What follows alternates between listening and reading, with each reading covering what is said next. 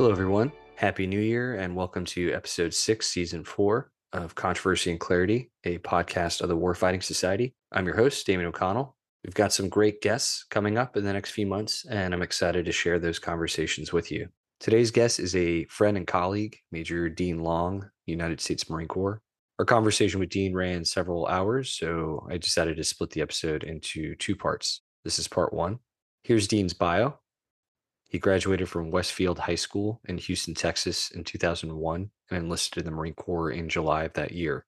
He attended recruit training in San Diego, California.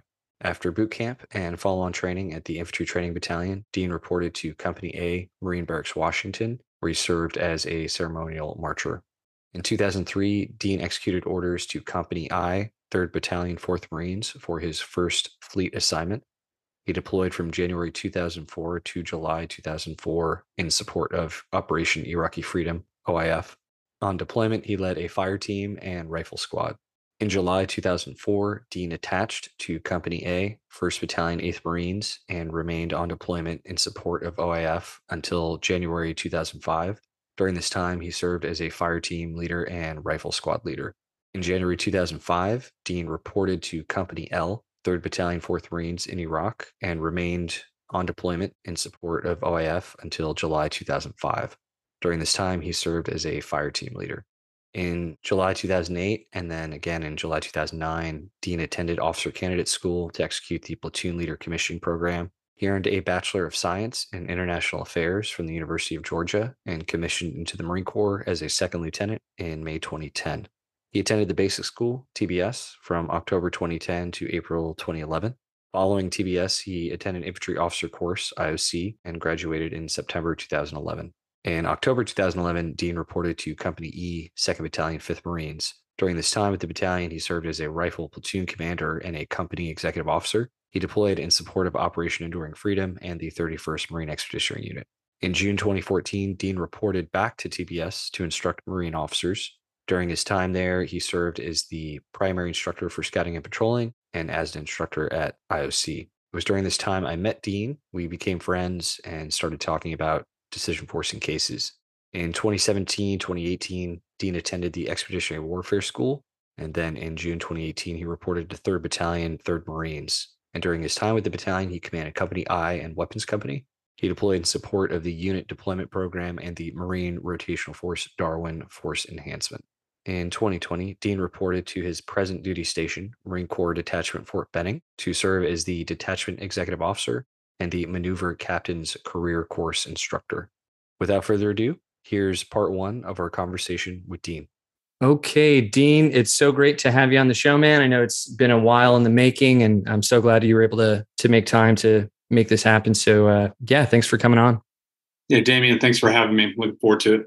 So I figure we'd jump into your interest in military affairs, military matters first, and then go through your career. First question is, since I've known you, you've maintained a very serious, very consistent study of war and warfare. Where do your interests in military history, theory, education come from? So I've always wanted to be in the military, even when I was a child. Growing up, my father, he was not in the military. And he wasn't in the military because he couldn't medically qualify, to be honest with you. And he was of the age to where he could have been drafted and gone to Vietnam, And it always kind of hung over his head that he didn't go and serve.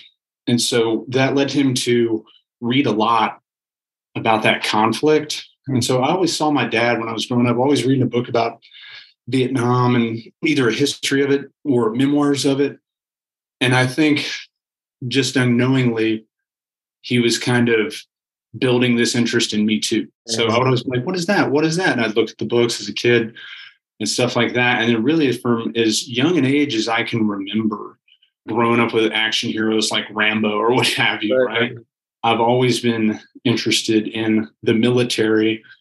And then part and parcel of that became an interest in military history. Mm-hmm. And so I've always read military history books for a long time, to where joining the Marine Corps and seeing the Commandant's reading list, I kind of chuckled to myself because some of the books that were on there, I was like, I read that when I was like 12.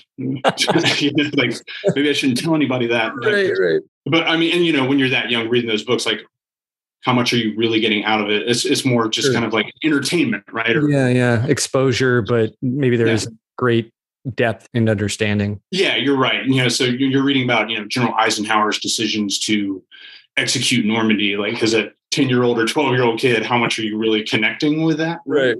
I think I found myself more drawn to these stories of combat, bravery in combat, overcoming adversity, also people experiencing, cowardice in combat and things of that nature. So that tended to be what I wanted to read about and understand. And then I've noticed as I've gotten older and then become an officer, and the longer I've been in the Marine Corps as an officer, I tend to read more with a focus on understanding what information did these key decision makers have, and then how did that guide them to make the decision they made.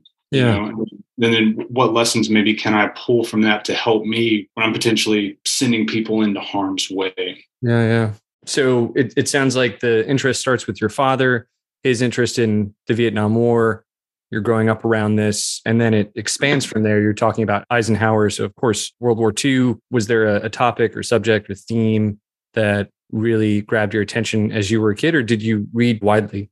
I think I read pretty widely, really the topic would be dominated with probably something that was going on in the culture, so like Saving Private Ryan, right? Mm-hmm. That movie came out.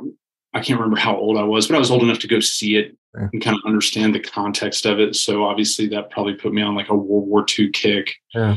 As well as I've always liked reading. So, I'd go into a bookstore or something like that, go to the military history section, just something would jump out to me.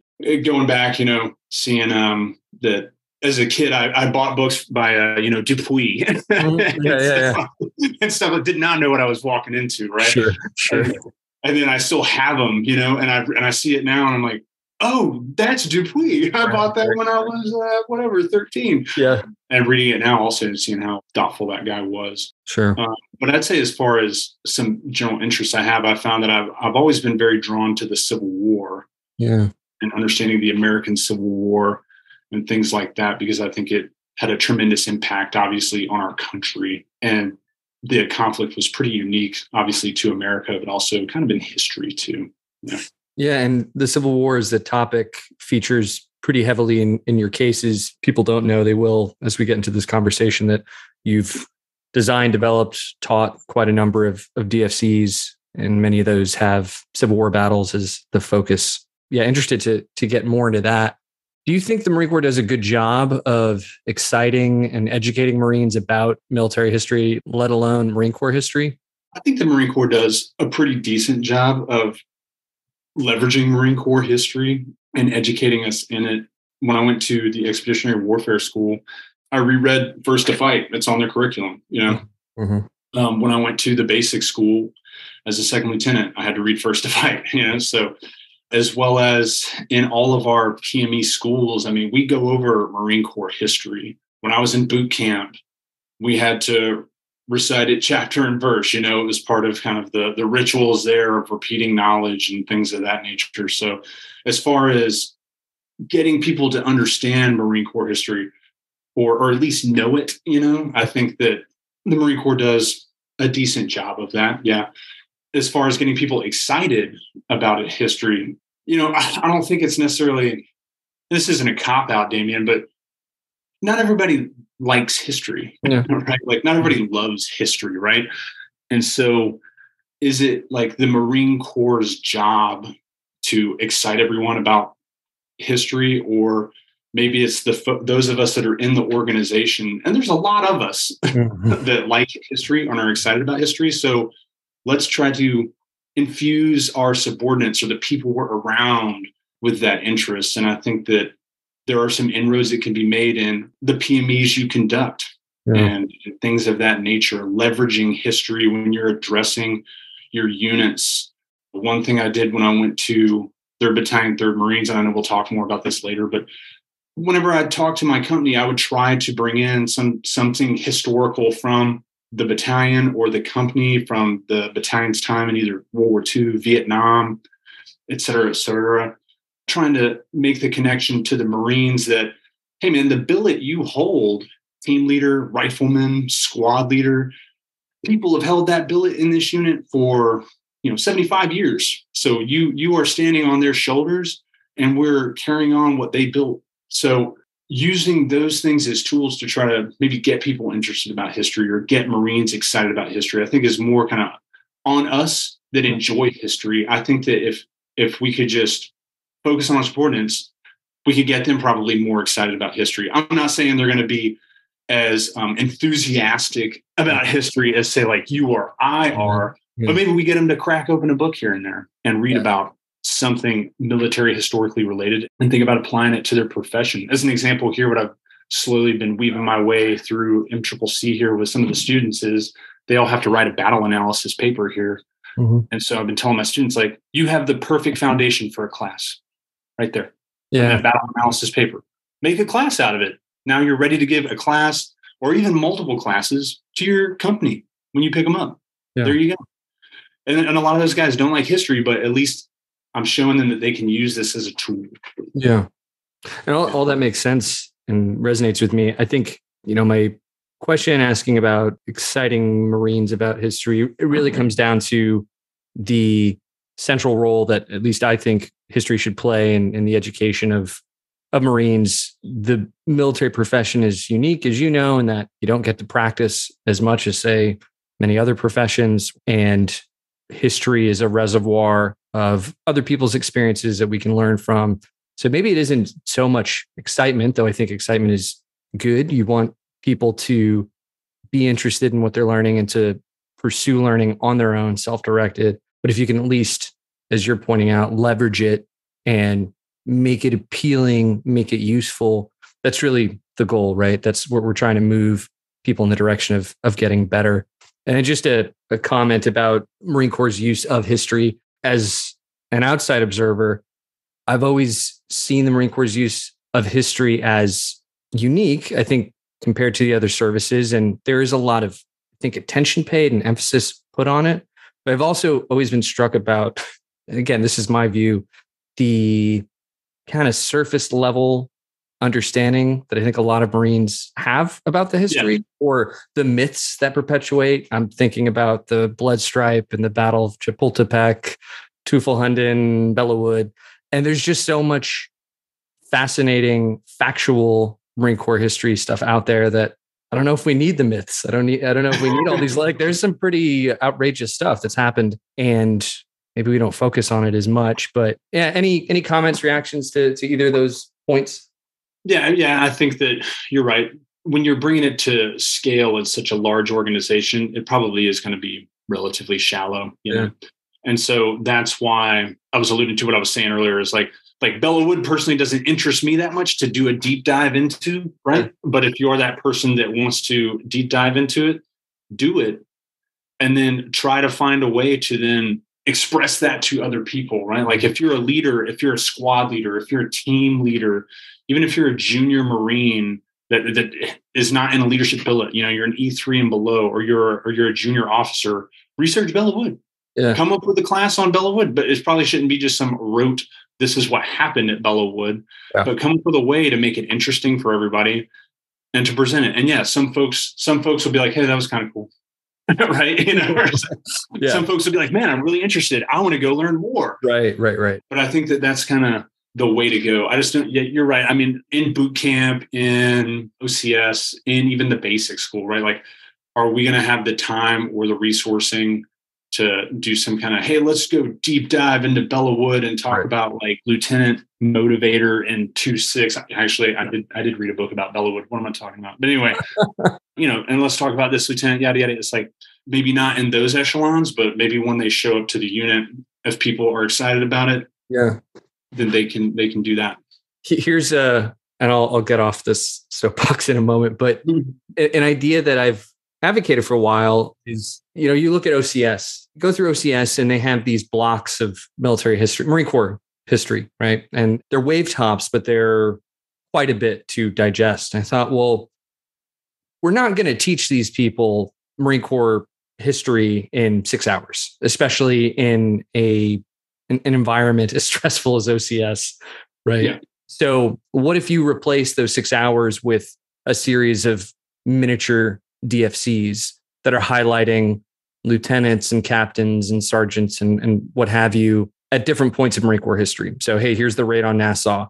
Here are the Marines at Bull Run. And they're just kind of quick. They're snapshots. You talk about how the equipment has changed, what's stayed the same, and then you move on. So you get the decision making, which I think is useful to a place like OCS. But then you also get these exposures to different points of the organization's past, and hopefully encourage people, for those people who are already historically inclined, like, oh, I didn't know that. It's really interesting. Let me go check that out.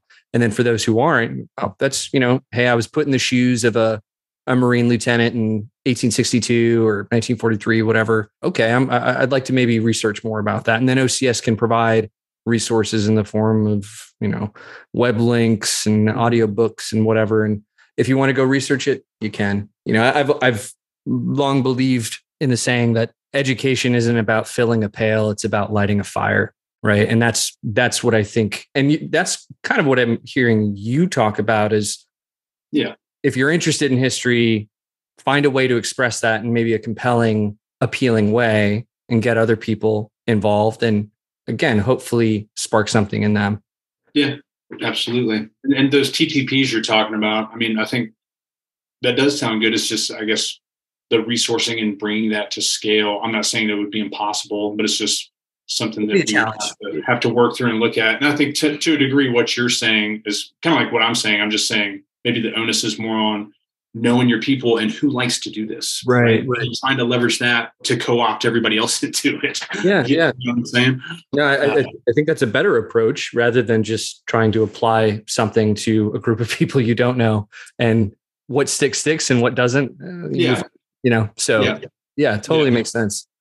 Dean, you enlisted in the Marine Corps in July 2001. What led you to sign up, and why did you want the infantry? Okay, so for the longest time, as I said, I wanted to be in the military. I didn't really know what that meant. All I thought of is in the military was like the U.S. Army. There's this thing called the Army. Everybody's got one. I was like, I'm going to go in the Army. I'm going to go in the Army. I'm going to go in the Army. And this will probably be like totally counter to every other conversation you have with people, right? Where everybody's like, I was going to go in the Marine Corps, but right? Like, so I'm doing the opposite here. I was going to go in the Army, but as cliche as it is, and everybody that's listening to this is just going to be laughing as soon as I say this. I saw the movie Full Metal Jacket, right? And there was something about the boot camp process, besides all the horrific things that occur in there. And obviously I have like a more nuanced view of that movie now as a 40-year-old man than I did when I was, 13, 14, 15, 16 or something like that. Yeah, I was like, that looks tough. I want to do that. Yeah. Right. Like, what is the Marine Corps? And so then I started, reading and researching about the Marine Corps and what exactly they do. And as soon as I could, I reached out to a recruiter. Basically, the recruiter had his table set up at our cafeteria in our high school, left him my information. I was too young at that point. I think I was 16. Mm-hmm. And the recruiter said, I filled out the card. I gave it to him. He's like, yeah, you're 16. I can't talk to you. Have a nice day. Right? Like, we'll be in touch.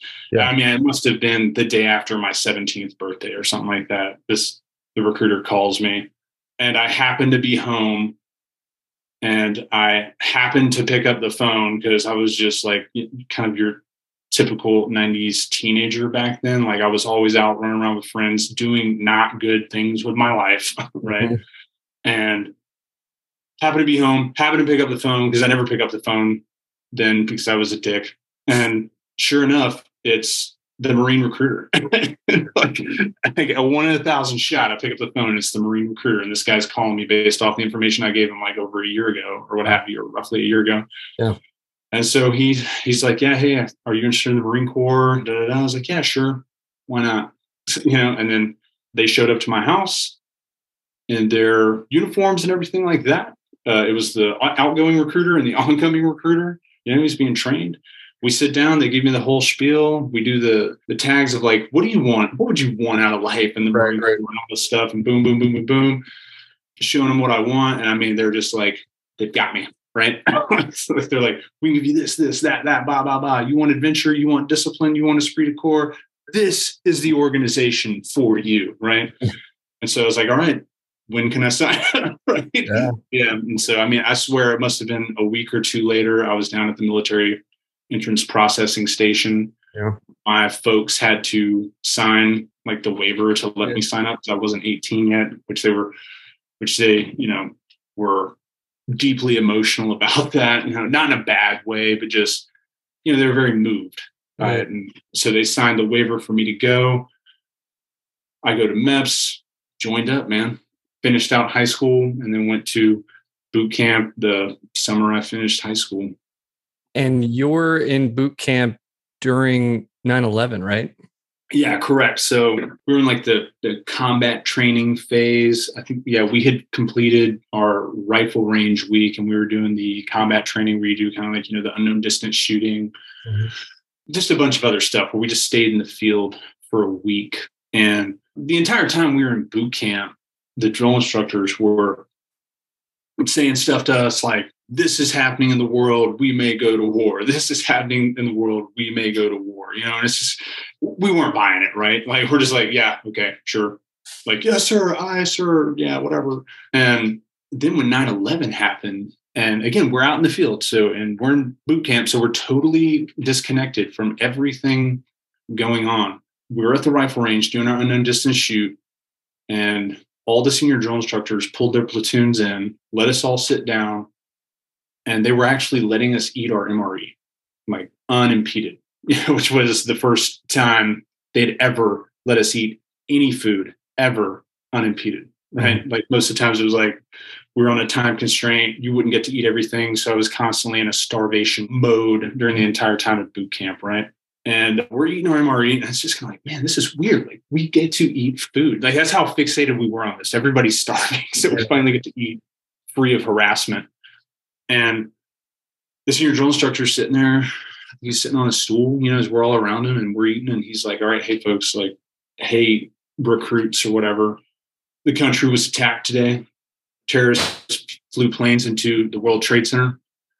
There's thousands of people dead. We think there's probably over 10,000 people dead. And they flew a plane into the Pentagon. And there's another plane that went down out in Pennsylvania. We're still trying to figure that out. But we think that this was a horrific attack on our country. And all of us are just like, as crappy as it is to say this, it's like all of us are just like, yeah, sure. Nobody believed this at the time. Yeah.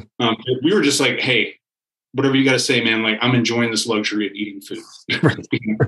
You're in a different headspace than. Yeah. Your world revolved around getting chow, what I'm saying? Right. And just trying to survive to the next meal. Yeah.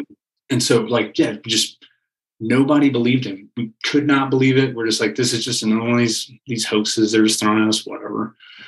And so then later on that night, we did some type of night movement, and we went by the gate, and we noticed that all the guards, like, there were more guards. They're wearing body armor. They had weapons slung, like rifles slung and stuff like that, kind of like what you normally see them now. But before, you didn't see them like that. Before, it was just, they were in camis with a pistol on their hip. Yeah. But now it's very common to see people all body armored up with rifles slung and stuff like that. Right. And it was like, wow, that's really unusual. And so that's when people started like, man, maybe something did happen. And there were rumors going around in our little recruit company, which, you could barely talk to each other anyway. So how these rumors spread is hard to know. But rumors of like folks that had family in New York, but they weren't allowed to call home and stuff like that. So we're like, man, if this really happened, like, they let these people call home. Right. That's why this isn't true. That's why this isn't true. And then when we got done with our training for the week, got out of the field, because mind you, they didn't curtail anything. We just did our thing. Yeah. We executed what we were supposed to execute. Came back to the barracks, like on a Saturday or what have you. Sunday was the one day that it's not even a day. It was a few hours of the day that you were allowed to go to church. And then certain recruits were identified that could buy newspapers, and they bought the newspapers coming out of the chow hall. And that was when we saw, this is real. You see the photos of the planes smashing into the buildings. And it was like, unbelievable, right? Unbelievable. Went back to our squad base, and there were people crying, there were people very upset because of what had happened, as well as as well as, a lot of us were like, well, what does this mean for our future? You know what I mean? Like a lot of us, at that time, it was, as you said, it was 2001. The last time there was been like major combat really was Desert Storm. And so, yeah, just a lot of us were, wow. Like I thought that this Marine Corps was probably just going to be like, I train up and I deploy, and then I re-enlist or I get out. You know what I mean? Like that was kind of my generic plan going into this thing.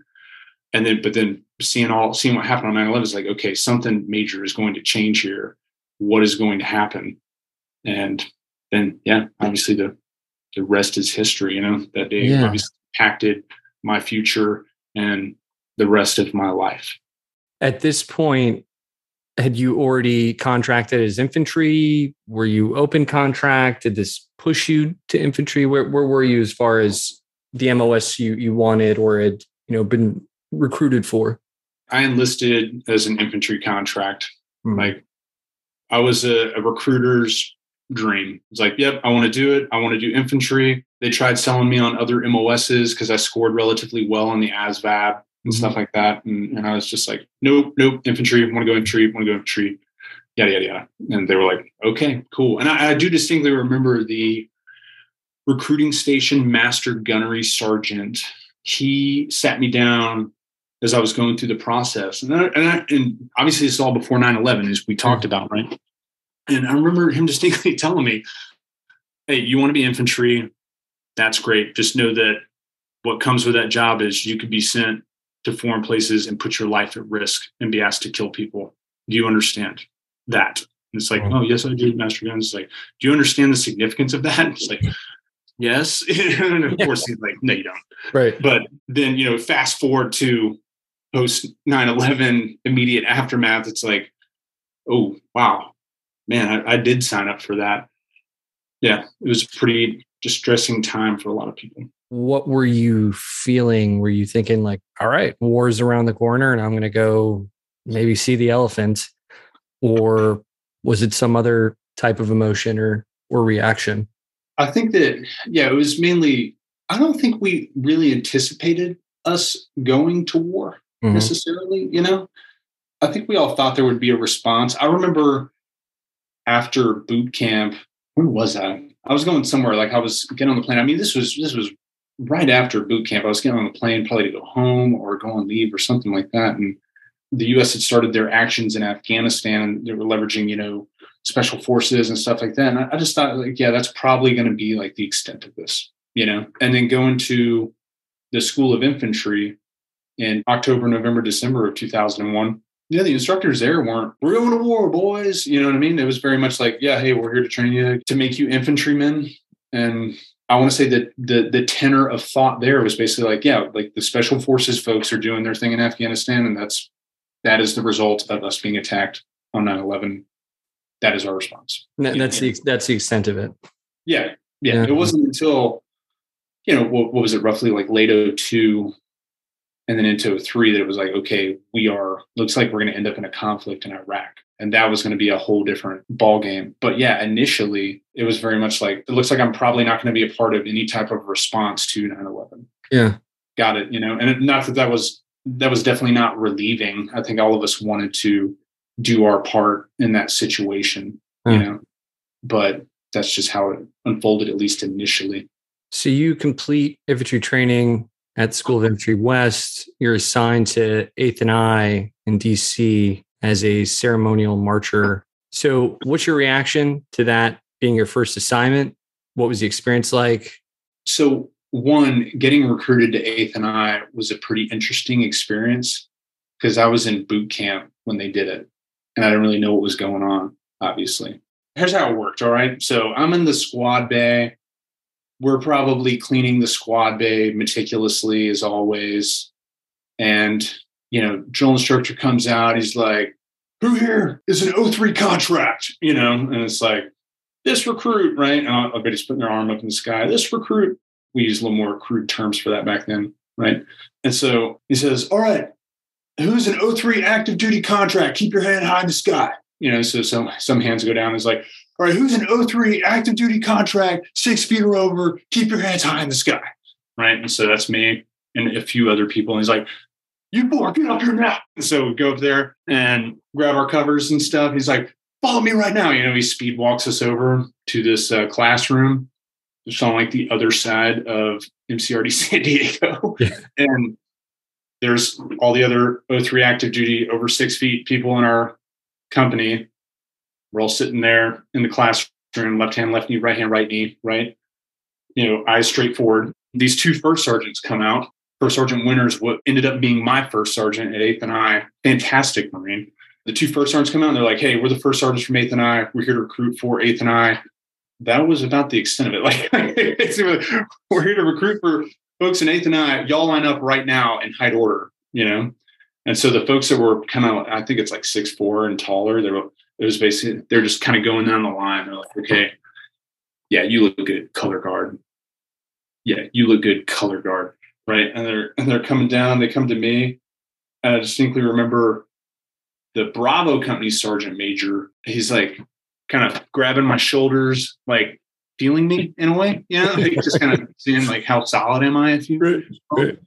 And he turns to First Sergeant Winters, because color guard was in First Sergeant Winters' company. He's like, "This guy could probably be on the color guard too." First Sergeant Winters like, "Nah, he's an inch or two too short, but I'll take him." Yeah.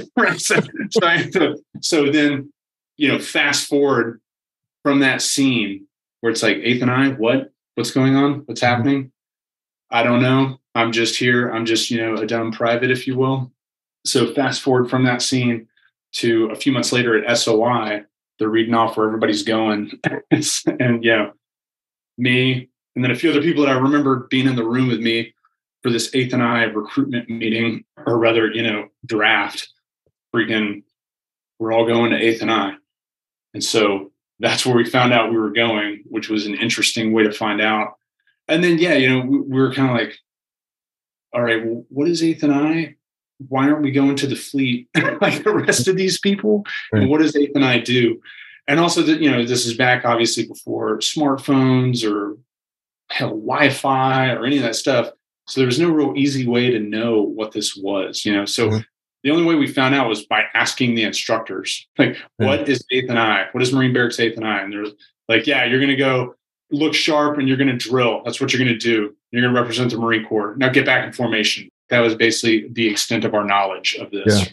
Then graduated SOI, went on Christmas leave, came back, didn't go back to SOI, like reported directly up to 8th and I in DC. In general, how was that experience? Do you remember getting much opportunity to, besides drill and look sharp, develop yourself, develop your knowledge in PME and such? So at 8th and I, we showed up, and the cohort of us that showed up together, we all formed and went through this course they called it a school. It was the Ceremonial Drill School. And you are just learning 8th and I style drill, which is a little bit different than what you learn in boot camp. And you're just learning that drill for, it must have been anywhere from 12 to 16 hours a day, right? You're just drilling and drilling and drilling and drilling and drilling. And of course, we're PTN and everything like that. And that course was a few weeks long. And once you're done with that, then you go to your platoon. And so I went to Alpha Company's 2nd platoon, and we're just ceremonial marchers. I shouldn't say just, because it's actually a really like high vis and important job. So I was in 2nd platoon, and from there you're just going and doing ceremonies. Either in the national capital region, what we called them shots. Okay, a ceremony was a shot, and so you go to a joint service shot. A lot of times it'd be at the Pentagon. And that'd be stuff for arrivals of foreign dignitaries, foreign like military chiefs of staff and stuff like that. It's like this stuff you see in movies, right? Like I got to take part in that, which is kind of interesting. All the work that goes into it is not that interesting and taxing, right? Yeah. Because when you pitch somebody like, you can be a part of this, hey, you got to do 16 hours of drill. Like a lot of folks are like, maybe not so much. Yeah. Yeah. So I remember standing on the lawn in the Pentagon for doing like, eyes right as you're standing there, and then the Secretary of Defense of country X comes by along with the Secretary of Defense, right? And you're watching them, you come back to the front as they go by, with all the military music playing and stuff like that. So it is a cool experience, Mm-hmm. and then getting to be a part of funerals at Arlington. And then at some point I got to be on the firing squad, right? So we're doing the 21 gun salutes at some of the ceremonies and funerals and stuff like that. And we took a lot of pride in being the top-notch firing squad at 8th and I. It was an interesting experience. What I'd say is that it taught me a lot about being a Marine, not so much the infantry thing. 8th and I has got a lot better about that now. They do a lot of infantry training at 8th and I with their infantry Marines. When I was a company commander, I had 8th and I Marines show up and they were squared away, do their stuff, ended up being some of the top leaders in the unit, Yeah. When I was there, not so much. It was very much drill focused and ceremony focused. But the benefit to that was just getting to be a Marine, getting to represent the Marine Corps, the attention to detail that was stressed there, I found very helpful going throughout the rest of my career as an enlisted Marine and then coming back as an officer. And so while at the time I was a little bit cynical in that, man, we're going to war, yet I am here doing this. Mm-hmm. Man, I have the worst luck ever. Right? This, oh man, it just woe is me type stuff, Sure. But little did I know that I would go from there to, 3rd Battalion, 4th Marines and go to Iraq and get my belly full of fighting. Right. Sure. But at the time when I was at 8th and I, you didn't know that's in your future. And so it was like, man, once again, I'm going to miss out. September 11th happened. I wasn't part of that response. Now we're going to go to war in Iraq and I'm not going to be a part of that either. Right. So I did kind of feel unlucky, but it all worked out in the end, obviously. We'll get to your extensive time in Iraq in just a moment. Just two follow-on questions to your time at 8th and I. One is you've got plenty of battlefields around you. You've got museums. I assume you're living at the barracks, right? So you're in DC proper. Yes. Did you avail yourself of all the opportunities around you to go to battlefields, go to museums? And Yeah. We went out on our Liberty time. I remember going up to Antietam with, a group of my fellow Marines from 8th and I, just to go out there and check it out. Sure. Gettysburg, Bull Run, a lot of those things around there, going to the Smithsonian museums and stuff like that. As far as back to your question earlier about PME and stuff like that, there were some unit-led PMEs that were somewhat historically based or tactically based and things of that nature. But I don't want to say that wasn't the focus there. It's just, we were busy doing shots or getting ready for the parade season or what have you, Mm-hmm. What's your advice to a first-term infantry Marine who's going to be assigned to 8th and I or who's currently assigned there? I know it's been a while, since you've been there and, the place has changed, but if there is any crossover between your experiences, your time there and infantry Marines' experiences there now, as far as being successful, developing themselves, what would you advise them to do? Yeah, I'd say that you're in an area in a region that has a lot of resources for you to improve yourself, both education-wise, professional military education-wise. So take advantage of those things. And as I said earlier, at 8th and I learned what being a Marine was, at boot camp, but I didn't learn how to be a Marine until I got to 8th and I. So you have a fantastic opportunity at 8th and I to learn those things, to build those habits in yourself, to sustain the transformation, if I could use a phrase there. And so enjoy it. And then you'll be there for 1.5 to 2 years. I was there for a little bit less than 2 years. And you can go to the fleet and do all the infantry things that you want to do, man. So you're going to be in the national capital region with all of those resources and get to be kind of part of the pomp and pageantry and all the things that kind of that people see the Marine Corps and think of. You get to be a part of that and be that representation. And then after doing that for a little bit, then you can go on the great adventure that you signed up to do anyway. So it's kind of like you really lucked out in a way. It just maybe initially it doesn't seem like you lucked out. Yeah. But you do.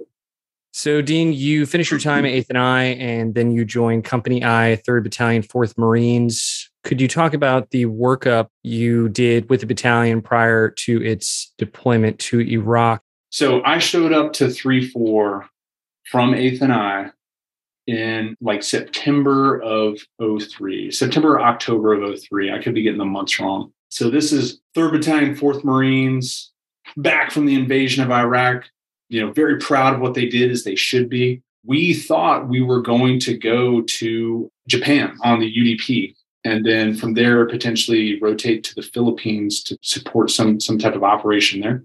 And so once again, I'm like, okay, well, I guess I did miss out. like Third time is not a charm. Ain't happening. Yeah. Yeah. So our workup, and we were going to deploy in December.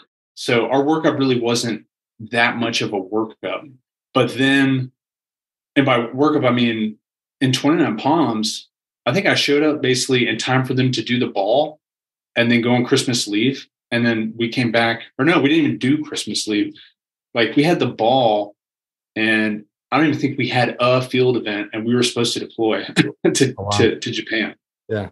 So I didn't even get to do a field event with these guys before we deployed. Now, when we were going to get on the buses to go to Japan, that's when we were told, actually, we're going to Japan. We're going to draw our gear. We'll have a month or 2 in Japan to get ready, and then we're going back to Iraq. So it was pretty crazy. We had a promotion formation to promote me to corporal, and that formation, the buses are behind the formation to deploy. So they promote me, and they're like, promote. All right, school circle. Hey, congratulations to Corporal Long, Corporal Prawl, Corporal this guy, Corporal that guy, Lance Corporal this guy.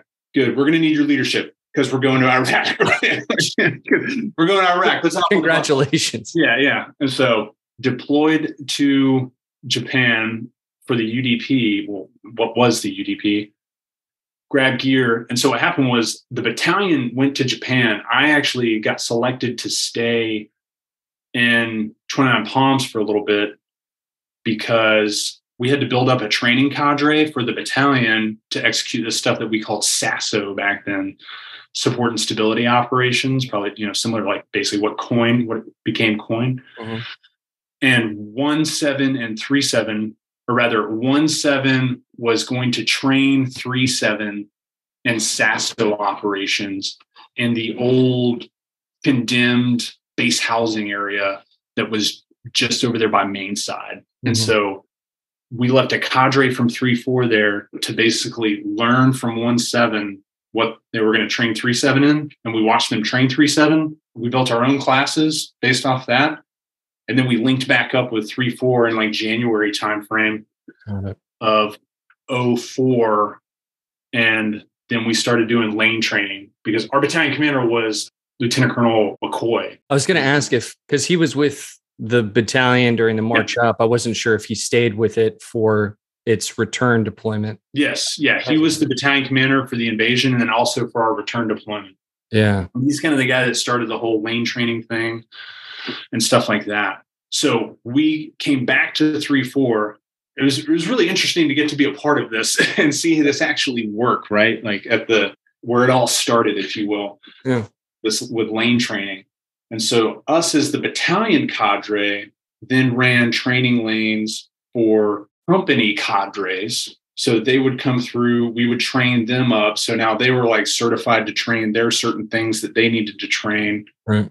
And then every company rotated through these lanes and executed the various training things that we had, right? Like mine was searching detainees. There was another thing that was just basically simple detainee handling. Riot control was another one. Reaction to sniper, reaction to ambush, reaction to like receiving fire from a crew served weapon system, things of that nature were all the lanes and the stuff we did in the training. We did it right there on Camp Schwab. Used the barracks, the various buildings there as our training areas, right? Like put a sniper on the second deck of the barracks, and then we'd have to react to contact as we were patrolling down the street in full kit and with our weapons and everything. And, react to contact, cordon the building, move through to search it, and then ultimately kill the sniper. Or a lot of times the guy would let himself be captured. So then we had to work through searches, detaining, handling, reporting back to higher, and all of that. And it was really effective, really quickly. I feel like that battalion and that unit, we deployed to Iraq. And I mean, we were confident that we could handle any situation that was thrown our way. Down to the squad and team level, I knew I could make a move at any point in time and someone would be covering me, right? Someone would be in Overwatch. Someone would be ready to react to contact or potentially shoot the bad guy before they could even shoot me and before I even knew they were there. Like, that's how good that unit was. Yeah. What was it like having McCoy as your battalion commander? Did you get to interact with him much at all? No, I mean, I was just a corporal then and a team leader. So yeah. I was just the executor. I was more the beneficiary of kind of the command climate and culture that he established. Could you describe that for a moment? Like, what did that look like? Yeah, absolutely. I'd say that he was good at talking to the battalion and being very frank about it. I remember before we went to Iraq, we were in the base, the Camp Schwab, like movie theater, whole battalion. And he said to everybody, he said, look, we're going to deploy. We're not out there necessarily looking for a fight in this environment. But if we do have a fight, if we are in a fight, I demand that you kill the enemy, So he was very much about taking the onus of the decision of inflicting death on someone. So that way, at least your subordinate didn't have to carry that burden. And so he said that very frankly, as well as the Sergeant Major Howell. He was a fantastic Sergeant Major. And I distinctly remember him standing in front of the battalion in his very unique voice and very unique mannerisms. Like, he could be very, very straightforward. He'd tell all the officers to leave, and stuff like that, and in relatively untactful ways. And which all the enlisted Marines left, right? We're like, yeah, the Sergeant Major tells the officers to leave, right? And now I'm an officer and I'm like, oh man, Sergeant Major, please don't ever do that to me. But Sergeant Major Howell, I distinctly remember him standing up in front of us saying, I am the example, right? Like, black and white, as clear as day. He's like, I am the example. If I do it, it's okay. If I don't do it, then you don't do it. And he was tying that to, in a way, I think we had maybe a hazing incident or something along those lines. And his point was like, hey, you see me walking around here. I'm not going around thumping people. I'm not going around beating people. And if I can't do it, you can bet your ass you can't either, right? And so, and his point also was just like, and I don't do it because I don't need to. Right. I don't need to do that to lead. But yeah, he was fantastic. And that's just an example of the empowerment that Lieutenant Colonel McCoy gave him, right? Like, Lieutenant Colonel McCoy was like, I have this fantastic Sergeant Major. I'm going to leverage this guy to the max, Sure. And then also, as far as at least at the small unit level, I'd say platoon and in there in that battalion, we were a tight team. Everybody that was there was very proud of having been in that unit. Like, I still run into guys that were in 3-4 with me occasionally. A lot of them more like retiring now. But when I see them, it's just like, man, yeah, that battalion, that unit, like it was very unique. And I'm glad that I got to be a part of it. And I learned a lot about so if I learned about how to be a Marine at 8th and I learned how to be an infantryman in that battalion. Okay. Now, as far as another quick story about command climate, just to give you another sidebar, if you will, we went to Kuwait. We got ready. And then from Kuwait, we convoyed to the border of Iraq. We had to stop there. So we stopped there for the night.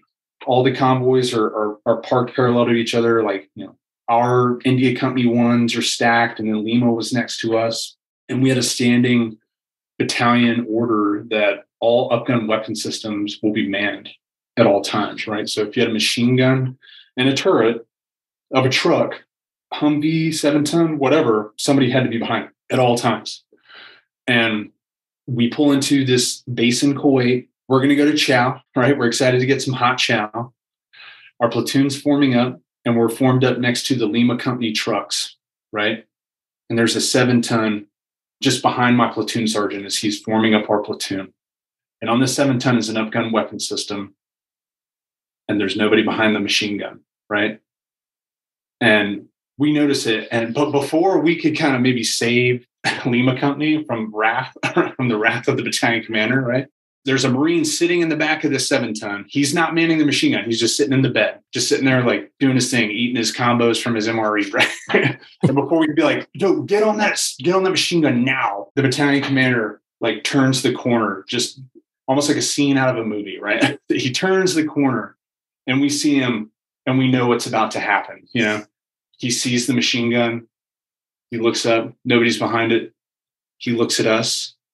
He looks at the 7-ton with the Marine in the back and he goes, "What unit are you in?" You know, and the Marine in the back of the 7-ton kind of half-assedly playing dumb. And he's like, 3-4, sir? And he knows that's the battalion commander.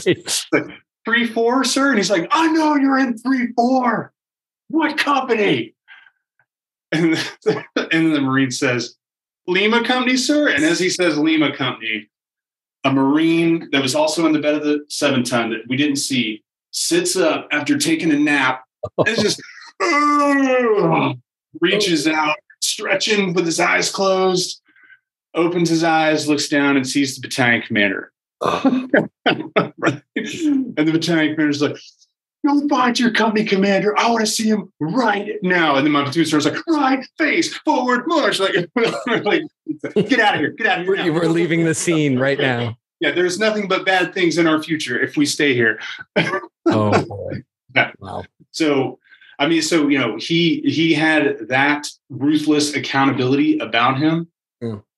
What I would say is that some people may view that as a negative, but he also empowered people a lot, right? So as a non-commissioned officer in that battalion, you were empowered to, like, you were the only person that could clear weapon systems. You were the only person that could do this. You were the only person that could do that, you know, Mm-hmm. Some of these things had very, very strict procedures which had to be followed that the NCO had to supervise. But with that also came, if anybody, say, disobeyed or disrespected an NCO, he had no qualms with adjudicating that, Mm-hmm. you know, with having it come to his level and potentially like NJPing this Marine and removing rank and things of that nature, you know. So yeah. He expected a lot, but he would back you up, you know what I mean? Yeah. And so it's like he expected a lot, but he also put a lot of chips in the middle for his unit too. So that was interesting to see in that unit. I wouldn't say that I haven't seen that necessarily done again, but maybe it's just because it was the first time I've seen something like that and being in an environment like that, that it really struck me as far as like how to lead an organization like that. Yeah. It sounded like in 3-4 under McCoy, being an NCO really meant something. Yes. NCOs walked around. We knew that was our unit. We knew we were in charge of it. We knew we had great responsibility and we took it very seriously. Gotcha. NCOs today should have the same thing. Right? And that's what I think when I try to develop NCOs today or try to empower people today, like that is the model that I'm trying to apply. Am I as effective at doing it as Lieutenant Colonel McCoy? Probably not.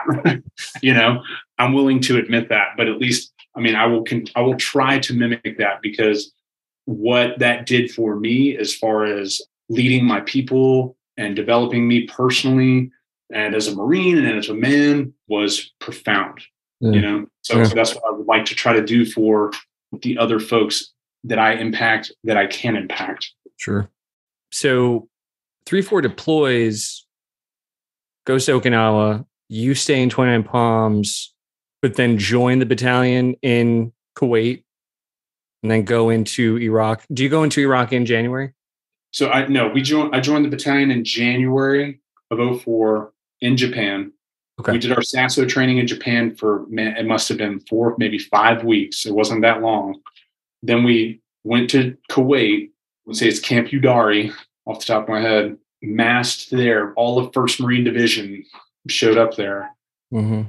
Got there, pulled vehicles, got all our whatever other equipment we needed, got briefed up on the convoy into Iraq to move from where we were we were going to go up to Al-Assad and stage there and then execute our follow-on mission, which was to establish a firm base up in Rawa, just our company.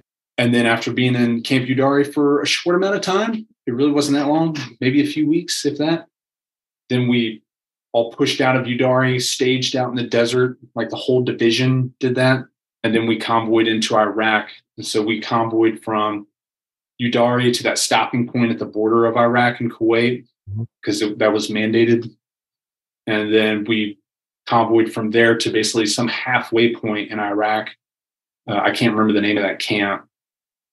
Stopped there for a night because that was mandated too. They didn't want us driving all the way to the length of the country. They were worried about human factors for good reason. So we stayed in that camp for a night at the halfway point and then loaded back up and then convoyed the rest of the way to Al-Assad. And when we were when we convoyed from, I think it was Al-Assad to, or rather from that halfway point to Al-Assad, we had to pull into the firm base in Ramadi to refuel. And when we were pulling in there slowly, that's when like we hit our first IED, right? A vehicle was like, either the vehicle right behind me or it was two vehicles behind me. It was an ambulance, like boom, either ran over a pressure plate IED or somebody remote detonated this thing. And that was the first kind of realization, at least for me, as the first time an Iraq guy. Most of my people had been to Iraq already. They were in the invasion, but that was the first like, oh, wow, we're playing for keeps out here. Yeah. Like something for real. Something could happen here and this could all be over for me or one of the people that I'm responsible for. Right. Yeah. So you serve as a fire team leader and squad leader with the battalion in Iraq. Could you talk about your experiences during the deployment? For instance, correct me if I'm wrong here, you took part in the first Battle of Fallujah, Operation Vigilant Resolve. I mean, what was that experience like? Yeah, so we were up in Rawa, which was an old Ba'athist retirement community. And we had built a firm base out there. You call it a COP, you could call it, I don't know, FOB or what have you. The nomenclature for these things changed throughout the years. We were calling it firm base at the time. And that's when, Fallujah went sideways from the contractors being killed, their bodies dragged to the streets, burned, hung from the bridge, et cetera, et cetera. Pretty nasty scene. And we got pulled out of Rawa. I mean, it was quick. It was quick. It was like, we're there. And then all of a sudden it's like, hey, tomorrow you will convoy out. Like you're going to hand this thing over to this unit and you are getting out of there. And we're going to consolidate at Al-Assad. And then we got down to Al-Assad, which we were all kind of like, man, this is nice because you can have hot chow and stuff, right? We have no hot chow for a while because like we were literally living on MREs for a while there. And then we were there for maybe a day or two and then convoyed down to Fallujah, pulled into the Fallujah camp and got billeted and everything like that. And some like large tents that hold, 50 or so people. Mm-hmm. That's where we sat tight there until they could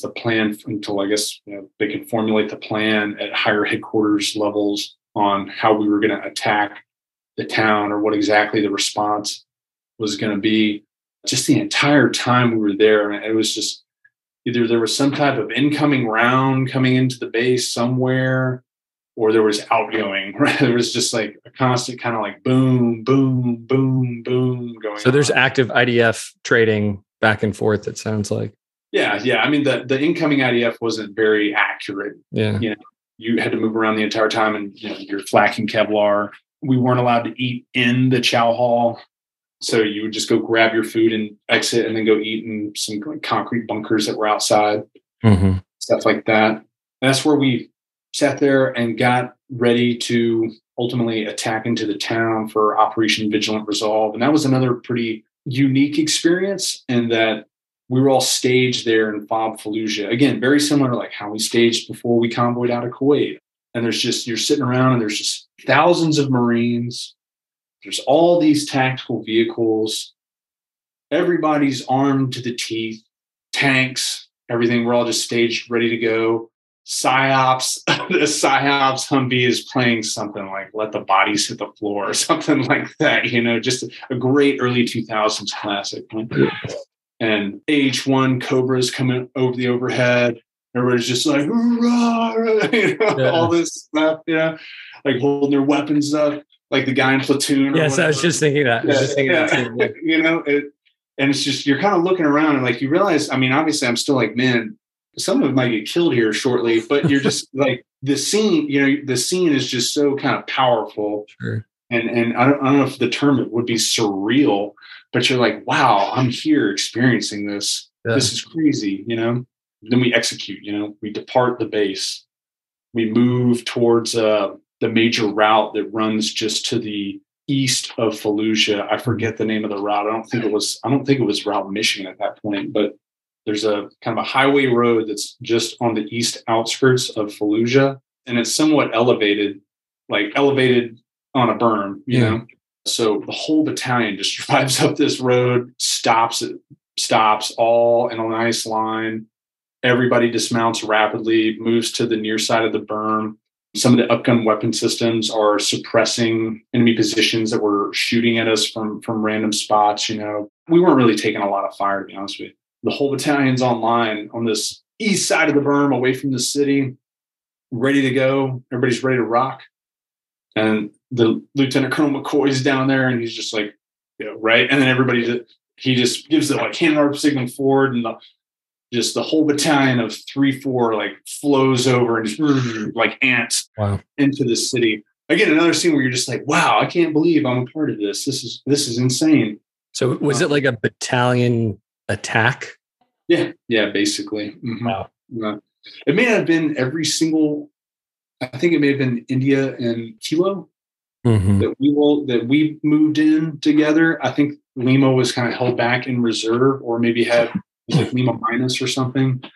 Because again, I was a team leader, so I was pretty much very narrowed into my piece of the pie. I watched like some Lima and Kilo company guys were listening to this, and they're just like, "This guy doesn't know what he's talking about."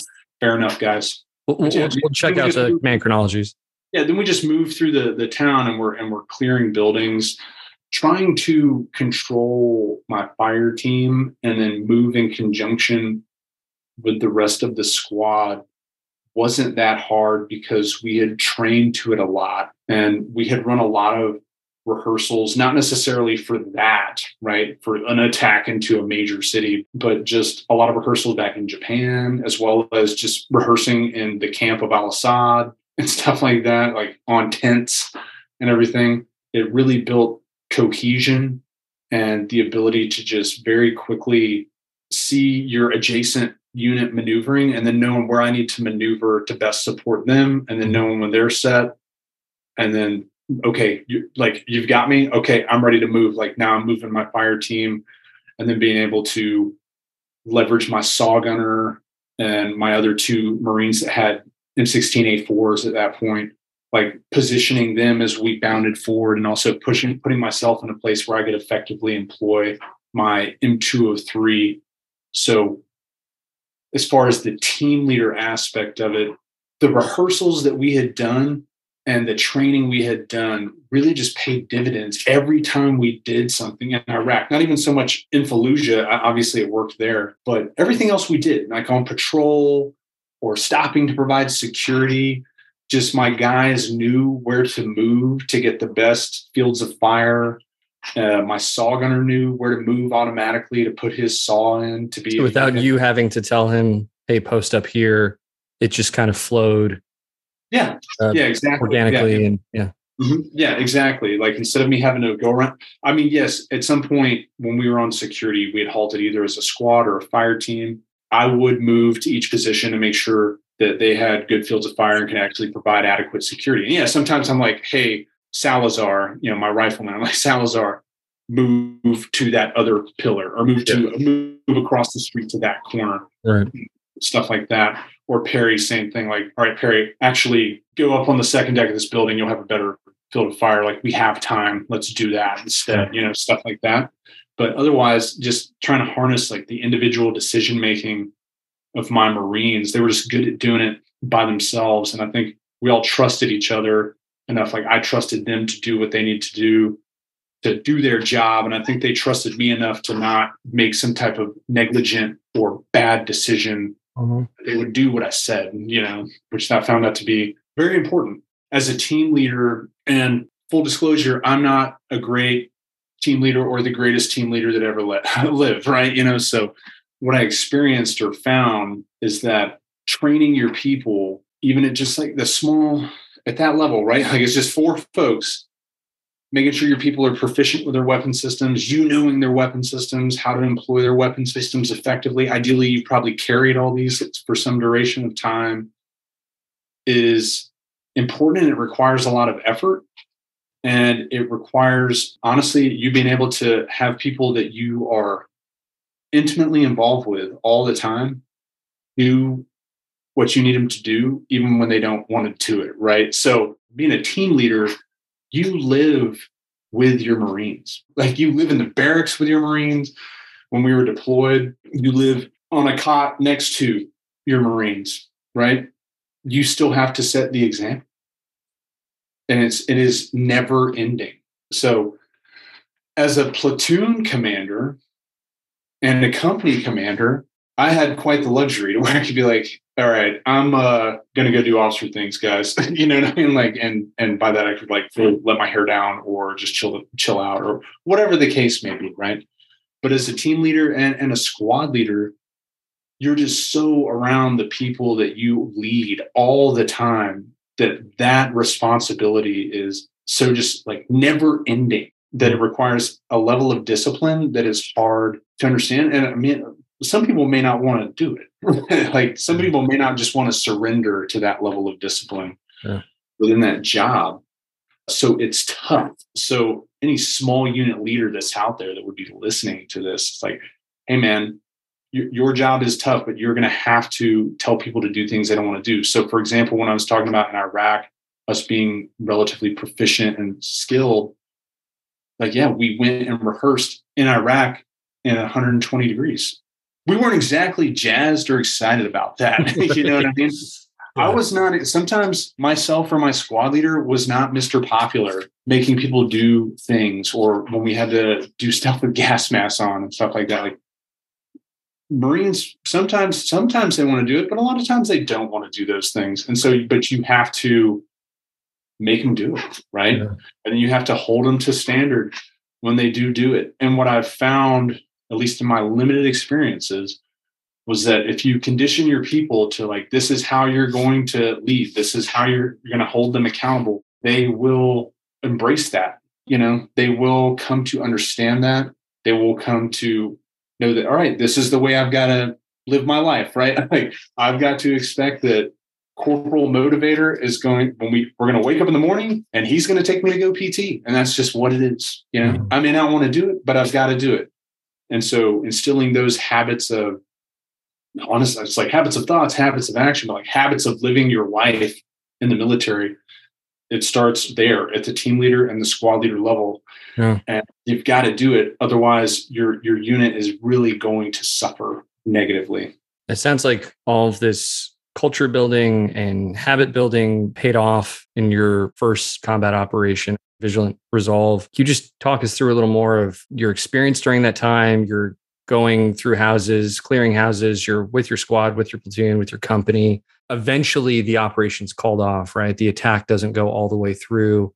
So what is your squad, what's your fire team doing in general during the operation? And what's your reaction to, hey, we're pulling out? Yeah. So during the actual operation, I mean, we only really cleared buildings for about a day. We only went a few blocks deep and then we were told to stop. We actually went deeper than we were supposed to. And then we had to come back to a certain line because there were negotiations going on way above my level, you know, and what the details of that were, I do not know. So then we held that line for the next several weeks. I couldn't even, I want to say it was 4 weeks. It may have been 5. We just sat there in Fallujah on this line day in, day out, didn't move. We did some back clearing and stuff like that. We did get into some direct fire contact and stuff like that, but it really wasn't that kinetic once things kind of calmed down. It was kinetic for probably the first week or so, but after that, it was just kind of like mundane, almost guard duty, if you will. And we just sat out there and man, Damien, we got so dirty and gross. It was bad, right? And so, and plus we'd come straight from, I think it'd come straight from Rawa to there. And I don't think we ever had a chance to shower or anything like that. And we only showered one time up in Rawa that I can remember because they came up and set up like field showers and we showered. But all the rest of the time, like we had not taken a shower. We'd been basically living off MREs. We had like 1 or 2 hot meals over the span of, 3 months or so. And so then at one point we got pulled. They were rotating people back to go back to FOB Fallujah, like a squad at a time from each company or something. So when our squad got to go back, we got a hot meal, which So we go to the chow hall, and we can actually eat in the chow hall now. I think we still had to eat with our flax on or something. And because this is also like the rest of the country had flared up, so ground resupply to FOB Fallujah was basically probably not cut off, but limited. So we go to the chow hall, and we're like, we're going to get hot chow finally again. Awesome. And we go there, and all they were serving was this thing called the Fallujah sub. Okay. And what they did was they basically just took leftover food that they had, meats and such, and just kind of chopped it together, threw some barbecue sauce on it, and put it on a hoagie. And that was your chow. So it's like, it sounds questionable. Yeah. It was a letdown. So, but I think I got some cinnamon toast crunch though. So that lifted my spirits. Nice. And then, like I said, we were so dirty that my squad leader and I, we went to go find some showers, So we found these showers that are in kind of like a Connex box, right? So you have your own little individual shower stall. And our uniforms were so dirty that instead of seeing like the Desert Digi pattern, it was all just kind of like a brown. You basically look like a brown flight suit or something like that. Right. And this is back before frog gear. So these are our camis like that we wear today, Yeah. We're out fighting in. And so my squad leader and I, we go into the shower. I get in the shower stall and I just turn the water on. I'm fully in my camis and I'm just letting the water clean my camis. So I'm in there and I take my camis off and I wash my camis in the shower. Yeah. And basically like it turns into mud at the bottom of the shower because that's how dirty my camis are. And I wash all my clothes, wring them all out, then wash myself, then just put my wet clothes back on, put my boots on. Squad leader and I, we take off. And it's so hot in Iraq and dry that, within an hour, our clothes dry on our body. We're just like, yeah, we'll just do this. We'll just wash our clothes like this because we know it'll dry so fast. We'll air dry. Yeah. And so we walked around and air dried it. But so that was that was the one time that we actually was like, oh, thank God, we got some relief, Right. But then, yeah, like I said, we sat on that line for weeks and weeks. And then finally, and multiple times we were told, hey, in the next 48 hours, we're going to continue the attack. The next 48 hours, we're going to continue the attack, right? But at some point, I guess the deal was struck with, I believe it was called the Fallujah Brigade. Which are going to be the local security forces were going to come in and take over the governance and the security posture, if you will, of Fallujah. And they pulled us out. And that was easily, say a top 5 most frustrating event in my life. All of us were very upset about that, because we all knew that nothing had changed, like we'd attacked, people had been hurt, people had been killed, stuff like that. But yet nothing, like there's nothing decisive. Like we knew that Fallujah was still going to be a problem, even on, at the just rifleman level, we knew this. And so we were all very upset about it. And interestingly enough, I ran into Lieutenant Colonel McCoy back in 2016, I want to say, and chatted with him for a while. It was really neat to get to talk to him and stuff. Of course, he's like, he didn't know who I was, but I told him who I was and what I served in his unit. And it was like, boom, we're off to the races, And so we were talking for a while, and he brought that up in our conversation of us getting pulled out. And I asked him, I was like, sir, did that frustrate you? And he was like without missing a beat, he basically said something along the lines like, yeah, it's the most frustrating thing I've ever experienced. And I was like, yeah, me too. Right. So it was just interesting to see that, yeah, even the battalion commander, someone who is kind of should have those layers and presenting that example to everybody. He would have had to have great discipline not to show that frustration to his subordinates, Sure. And yeah, that was, when they pulled us out, like I said, apparently it was from the battalion commander on down. Of course, we didn't know it was from the battalion commander on down, but all of us were deeply, deeply upset about that, to where it's still, it hung over us for a long time. I would say that by getting to stay in Iraq and then go back to participate in Phantom Fury, that was kind of like a way of like exercising that demon. You know what I mean? Sure. Which I think is a good segue to my next question. So you don't return home from Iraq when 3-4 rotates home, you stay in country, and you attach or cross deck to 1st Battalion, 8th Marines, specifically Alpha Company. And as you said, you take part in the battalion's attack into Fallujah and their time in Iraq. So what led you to stay in Iraq? Could you talk about the process of assimilating into Alpha 1-8? And were there any challenges you encountered there? Yeah. So I wanted to stay because for a number of reasons. Some of these will probably sound corny or ridiculous, but one was, the Fallujah thing I was just talking about. I was like, there was something just in my bones. I was like, this is going to happen again, and I want to be here for it. 2, I was an infantry Marine. I was like, I'm an infantry Marine. I want to stay because this is what I do. This is what I signed up to do. So I'm here, And I remember when I went over to Alpha 1-8, the first sergeant, he asked me, he was like, why do you want to stay? Right, same kind of thing. And I told him that. I said, first sergeant, I'm a Marine infantryman, and this is where the fight is. So this is where I want to be. And then another, the other ones are, just kind of your typical patriotism, stuff like that. Like we're at war. We're at war. I think that I'm relatively decent at making decisions in combat, and I can make sound decisions that would ideally defeat the enemy and keep my people alive. So I felt like I could still do more for those folks around me. I'll leave it over to them to judge whether or not I really did much for them. That was what guided me. As far as assimilating into Alpha 1-8, it was a unique experience because they were not like 3rd Battalion, 4th Marines. 3rd Battalion, 4th Marines were in the invasion. First one's into Baghdad.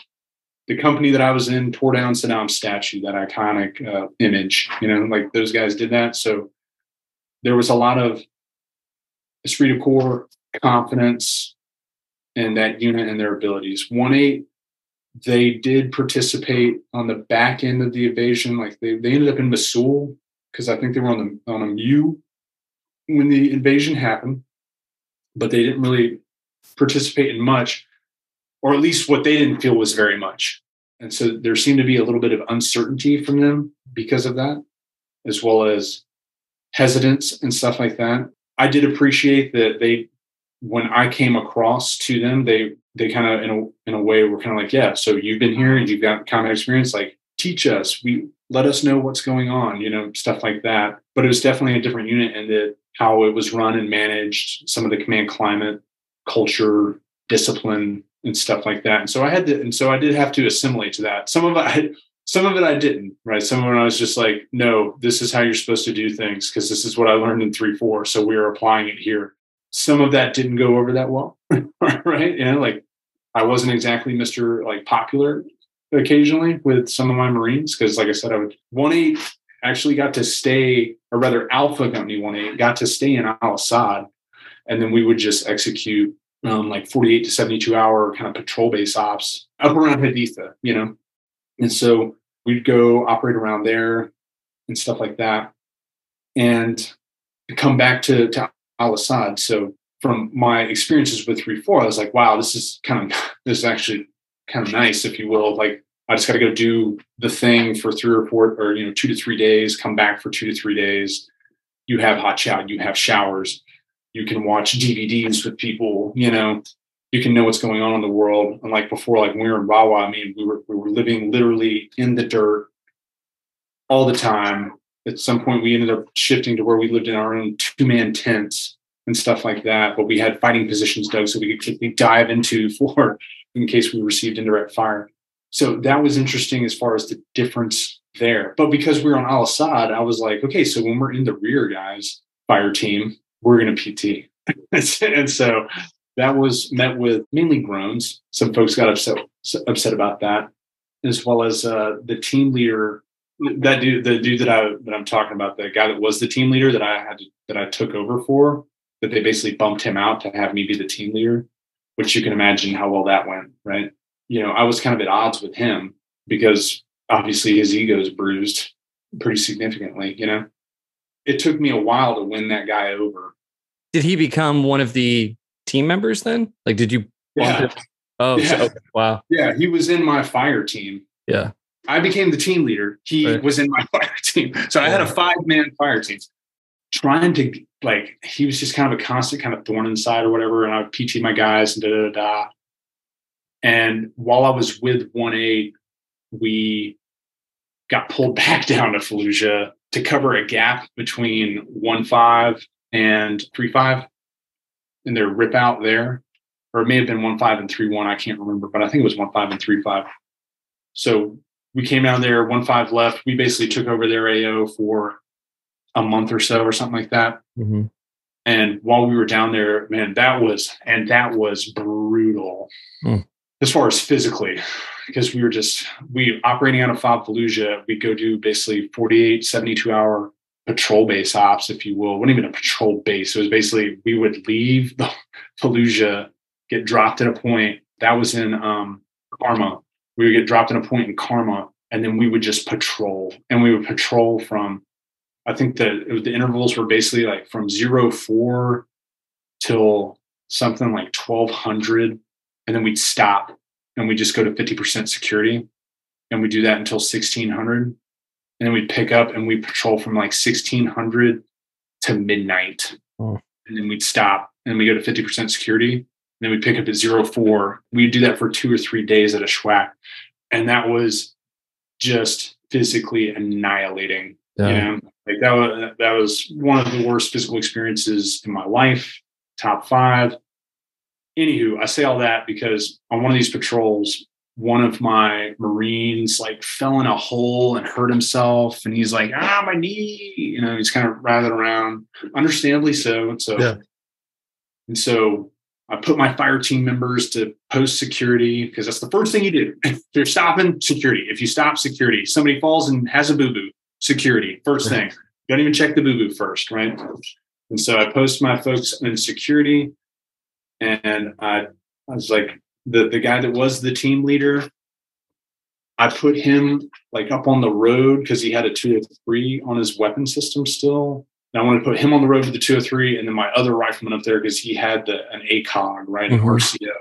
Again, fields of fire, where they can see the best and to be able to engage the furthest. Right. And he was basically like, yeah, I don't need to go up there or what have you, or the rifleman doesn't need to come up here. But we're having this, hey, let's have a tactical conversation while we're out in a combat zone type thing, And so I just went off, right? Just went off on this guy in front of everybody. It was just like, shut up. Get the fuck up there. I think I did briefly explain my rationale, but in angry terms. Here's why I'm telling y'all to do this. Mm-hmm. Now that I've fucking proven to you this, go do it now, right? And so they went and did it. I helped out my Marine. He was fine. He just had to kind of walk it off. And he gets up and he's like, all right, let's go, So we start moving. And then later on, when we got back to the base, in a private moment, he seeks me out and he's like, hey, Long, let me talk to you outside. He's also a corporal too, right? Good dude. Hey, Long, let me talk to you outside. So I'm thinking are we about to fight over this thing that happened out on patrol, right? And we go outside and and to this guy's credit, he says, hey, Long, I've been a pain in the ass. I just haven't been a good teammate. I see that you care. I see that you know what you're doing. I see that you're looking out for us. And I'm sorry for how I've been acting. And I was just like, wow, that went a different direction than I expected. Yeah. And I told him, hey man, you're another corporal here with me. I need you. I need you. The other guys in our team need you. And I appreciate you saying that. And I'm happy that we can now function as a unit. And I'm sorry that what happened to you in your job happened, man. But I didn't have any control over that. Right. And from there on, we were fine. Now, sadly, man, a few weeks after this guy got wounded, had his foot blown off by an IED, behind me and everything. And so that was, I've always been very appreciative that he did that, and always guilty that he got hurt. You know what I mean? Mm-hmm. I walked by that IED, and they didn't blow it up on me. They didn't blow it up but they blew it up on him. Right. So you kind of ask yourself, man, if I didn't stay, right?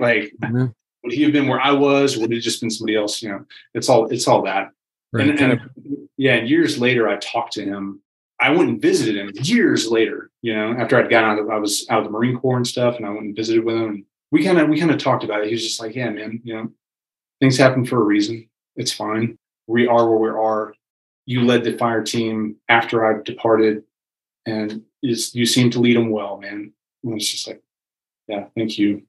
I guess that's the best you can hope for in those types of circumstances, But no animosity, no bitterness towards one another. Yeah.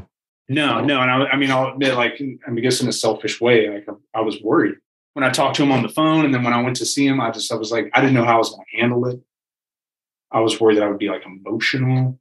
I was worried that he would hold it against me, all that, but he didn't. And I really appreciate that. And I think about, I say the general you, I don't know how other people experience these things or process them, but I got to think that it's somewhat similar across the board, and that going through some of this stuff, it just there's not a day that I don't think about that guy or seeing him screaming on the ground and stuff like that. But it's not a weak point. I should remember this person. I should remember his sacrifice. And in a way, as you go, it's like, I want to remember these things. I want to think about these people. I don't want to feel happy about it, Right. Because I shouldn't. That's why sometimes I'm reticent to tell war stories to people. It's kind of be the right, maybe, this context or what have you, because I don't want to talk about these things in a way that it's entertainment. Right. This dude's life was changed forever. That's not an entertaining tale to me or to him. And so that's why whenever I do talk about it, I do try to couch it in that and keep that perspective on it, So your platoon commander in Alpha 1-8 was Elliot Ackerman, who would become a decorated Marine raider and an author. What was it like serving with Ackerman? Yeah, Lieutenant Ackerman was great. He was knowledgeable. He knew his job. There were times of great stress and strain during our deployment together that he handled as just picturesque, ideal leader. Our platoon took a lot of casualties. A lot of guys got wounded in a rapid time frame, And so as a guy who's been a platoon commander in combat also, it's anytime anybody gets injured, even if it's the most slightest thing, you do feel some ownership of that, right? And so for him to have that happen, bam, bam, bam, bam, repeatedly, and he is just trying to fight through the situation, right? And trying to, obviously win, but it's man, am I going to make it out of here with a unit anymore? Am I going to be the guy that gets everybody wounded or killed or what have you? And yet he obviously fought through these situations. He won. He was wounded in the process and never left and stayed with his unit and kept leading us. Yeah, I could genuinely tell that this guy cared about this unit. I was happy and excited as I got to know him as one of his team leaders. I was like, this guy's a good platoon commander. I'm glad I work. I'm glad this is my platoon commander right here. He was great. He was fantastic, and I still keep in touch with him occasionally over the years. And yeah, going into that situation, being Phantom Fury, having Elliot Ackerman as my platoon commander, I don't know how I hit the jackpot, but man, I lucked out big time on that one. Could you give a summary of Alpha Company's actions in Fallujah? What about your squad's actions specifically? We had cleared down into Fallujah. Really, we did what I believe Captain Cunningham, our company commander at the time, he called a limited penetration. So Bravo and Charlie 1-8, as well as other elements of 1st Marine Division, and cleared down to a certain point. And they were still, I think, north of where they needed to be to then trigger us attacking into the city to seize the government center. I don't know what happened, but I guess the powers that be, the battalion level or regimental level or even division level, basically said, hey, we're going to maximize, we're going to leverage night. We're going to send them in. Right. So in the nighttime, I want to say it was November it may have been November 10th. It may have been like the Marine Corps birthday, or it may have been the next day. But I remember Lieutenant Ackerman, because we were just sitting outside the city, Alpha Company, like waiting. We're seeing all this stuff going on in the city, like Miklik charges exploding, right? Tank main gun rounds, artillery. Obviously, you can just hear the roar of small arms fire. Even though we're clicks away, you can still hear all this. I remember Lieutenant Ackerman, as we're just sitting there, and we're just like, man, where are we going to go? Like, where are we going to go? And it's like, hey, guys, we may go in tomorrow, November 10th, the Marine Corps birthday. All right. Like, he's stuff about that. But anyway, so we go into our attack that night, moved via tracks, AAVs through the city at night, got to the government center, breached the outer wall with a Bangalore, flowed into the government center. And the government center was a complex of several buildings, like a large police station. I think it was like 4 or 5 stories tall, a large building, and then several other buildings in this complex that were all relatively large. And so our company flowed through the breach site. Our platoon went to go clear the police station. Some of the other platoons went to clear the other adjacent buildings that were to generally our east. And so I think it worked. We caught them by surprise. We didn't take any contact going down there. Got into the police station. If there were bad guys there, they ran when they saw us because we probably caught them unawares.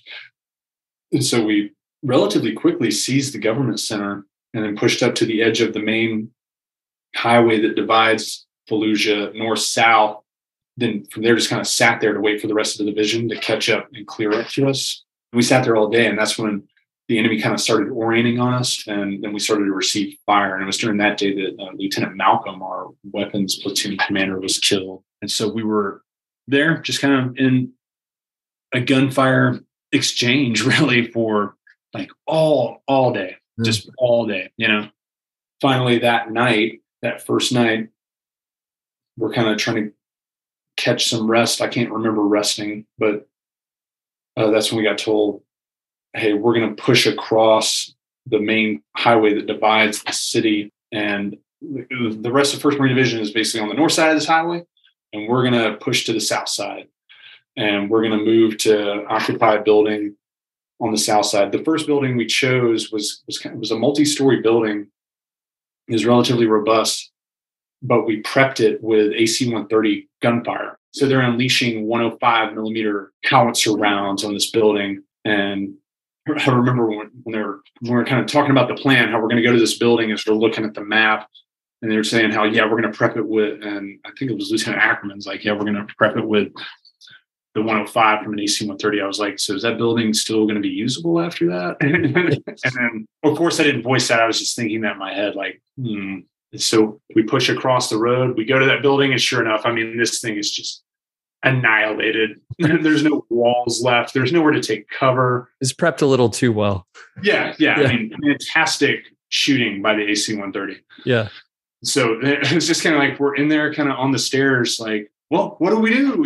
And so we quickly moved to that other building that we ended up staying in, which was apparently some type of kind of shop on a front store. I think it's like a kebab shop now. That's what Lieutenant Ackerman and his reporting that he does now. He went by there a few years ago and took a photo and sent it to me. Apparently it's like a kebab chain that's in Iraq now. But yeah, it was some type of store. It had all kinds of stuff, but it also had candy in it. And it had like sunglasses and all this stuff. And so we set up shop in there and just posted up for the night, put out security, all that. I think we were maybe like a block or two south of the road. And I think we were the forward element of the division at that point. I could be wrong, And so we're there. And then what I distinctly remember is I was on security as the sun rose. And we're out there, we're up on security, myself and my fire team. And you could hear chanting around us, like chanting, religious chanting, weirdly echoing, kind of faint. I remember my saw gunner at that point that I had up there with me. He's like, I want to say it was Bonnie. His name was Bonnie, Lance Corporal Bonnie. It's like, sir, or rather Corporal Long, do you hear that? And I'm like, yeah, what is that? And then it was like, for me saying that, it was just like, contact, bad guys. It's like total, like I'm throwing 2 or 3 rounds at people our machine guns that we had oriented down the road, the highway on both sides, are just like shooting folks as they're trying to get across the highway. Because what appears to have happened is that we moved at night. The enemy didn't know we were there. So as they were kind of moving to come up to the road to try to contest 1st Marine Division's, cross of that road, we caught them unaware, And so they were moving out in the open, and we ended up just catching a bunch of them in the open and killing these guys. And did that for a little bit. And then the enemy got oriented on our position, right? And so then it started to where they started focusing fire on us. And so we had a few casualties. We had to CASEVAC those guys, which that turned into a pretty significant fight just to get them out of there. Because like I said, we were forward of everybody. We're a few blocks to the south. The first medevac or CASEVAC they tried, the AAV got hit with RPG fire. It still ran. It caught on fire. I don't think anybody was wounded, but it caught on fire, and they just turned it around and drove away, obviously. Yeah. And so then it became, and this is like a proud thing, I think, for the Marine Corps, right? Like we're there. We're kind of sort of stranded, if you will, but we've got these Marines that we've got to get out. One of them was shot through the leg, and he's bleeding. He was bleeding real bad. So the AAV attempt fails. So then it becomes some type of, I don't know what level they coordinated all this, but it was probably Captain Cunningham, our company commander. He's like, all right, my other 2 platoons are going to suppress everything across the road. The tanks that are in support of us are going to move up. They're going to basically block each side of the highway and be prepared to suppress and shoot at enemy positions that are going to shoot at us as we evac these guys. And then they pulled up an Army M113 medevac vehicle, like the old M113s from Vietnam, right? And they use those as ambulances. So they pull that thing up and stage that thing ready to go. And we're going to medevac this Marine that's hit. And we didn't have a pull and slitter. So we put this guy in a poncho. Okay. So like the old ponchos, right? So we put this guy in the poncho. It's myself. It was my squad leader. It was one of my Marines. It was 2 other of my Marines. And we're going to carry this guy out. I kept my weapons slung. A lot of the other Marines handed their weapons off so that way we could be faster as we ran out with this guy. And so we staged there. We're with him in the poncho. And I don't know how they coordinated this. I mean, it was fantastic coordination between obviously Lieutenant Ackerman, Captain Cunningham, and then everybody else. But at some point in time, they were just triggered, go, boom, right? And so the whole world opens up. Just machine gun fire, rifle fire, tank coax. The roar was so great. You could not make out a rifle shot, machine gun burst, or anything. It was just a roar of fire. It is impossible to explain the amount of firepower they dumped to get us out there to get this guy out, right? And so we pick up our Marine, and man, he is in agonizing pain. He is screaming at the top of his lungs, right? Because this round went through his thigh, and I think it shattered his femur, and it severed his femoral artery. So he had a tourniquet on his leg. And so he is in unbelievable pain, just screaming the whole time. And we run out, and Marines pop out of the door, and they're shooting down this alley to cover us. And so the 4 of us or so, we pick them up, and then we run out into the street, and the street is just filled with smoke because folks have thrown smoke grenades and stuff for obscuration. And we run out in the street, and we're going. And it's all right, we're out in the street. All I can hear is gunfire and explosions. And where's the M113? Right? It's where's this thing at? This thing's supposed to be here. Right. But it's just just keep running. Maybe it'll show up, So it's don't stop. And so we're running, and then through the smoke, the wisps of smoke, in a movie, right? Here comes the M113 just right for us. And then I'm they're going to run over us. They're going to kill us all. The M113 is going to kill us, But it's just don't stop. Just keep running, there's nothing we can do but just run. And the M113 is coming towards us. And then just in an action movie, it peels around, and then just drops the ramp. Bam! Like almost right at our feet, just perfect. We just run up with this guy. We hand him to the medics. Medics like, get him, go, get out of here. Like basically like, everybody run, And so then it's just, everybody turns and it's just like, get back to the house, get back to the house, get back. And so we're just hauling butt out of that street. The entire time is just a total undiscerning, like just roar of gunfire, just like tanks, Alpha Company, maybe even Bravo Company elements, our platoon, just suppressing everything to let us get this guy out. And so get back to the house. And then, we just kept fighting for the rest of the day. And so fought for the rest of the day there. And that's when the division had crossed the road and we had to catch up. Alpha Company did, because we had now fallen behind them. So we had to catch up. And what may have happened was that as the division moved forward, they kind of like pushed the enemy like in front of us, maybe. And so, which obviously we wouldn't know. And so we stepped off at that point and attacked down this alley. It was kind of in the waning hours of the day. I want to say it was around 1600. And mind you, this is November, so it was getting dark around like 17-ish, 1730. And so we stepped off, attacked down this alley. We were basically following behind a tank. And I mean, we were just taking fire from all directions, it seemed like, and we were responding, we're shooting back. We kept bounding forward, kept kind of clearing a house here, a house there to try to set up some strong points to then figure out our next move as we continued south, kept bounding south like that. And then finally we hit a T intersection and the tank stopped and didn't want to expose itself by going into the T intersection. And I mean, we had houses all around us.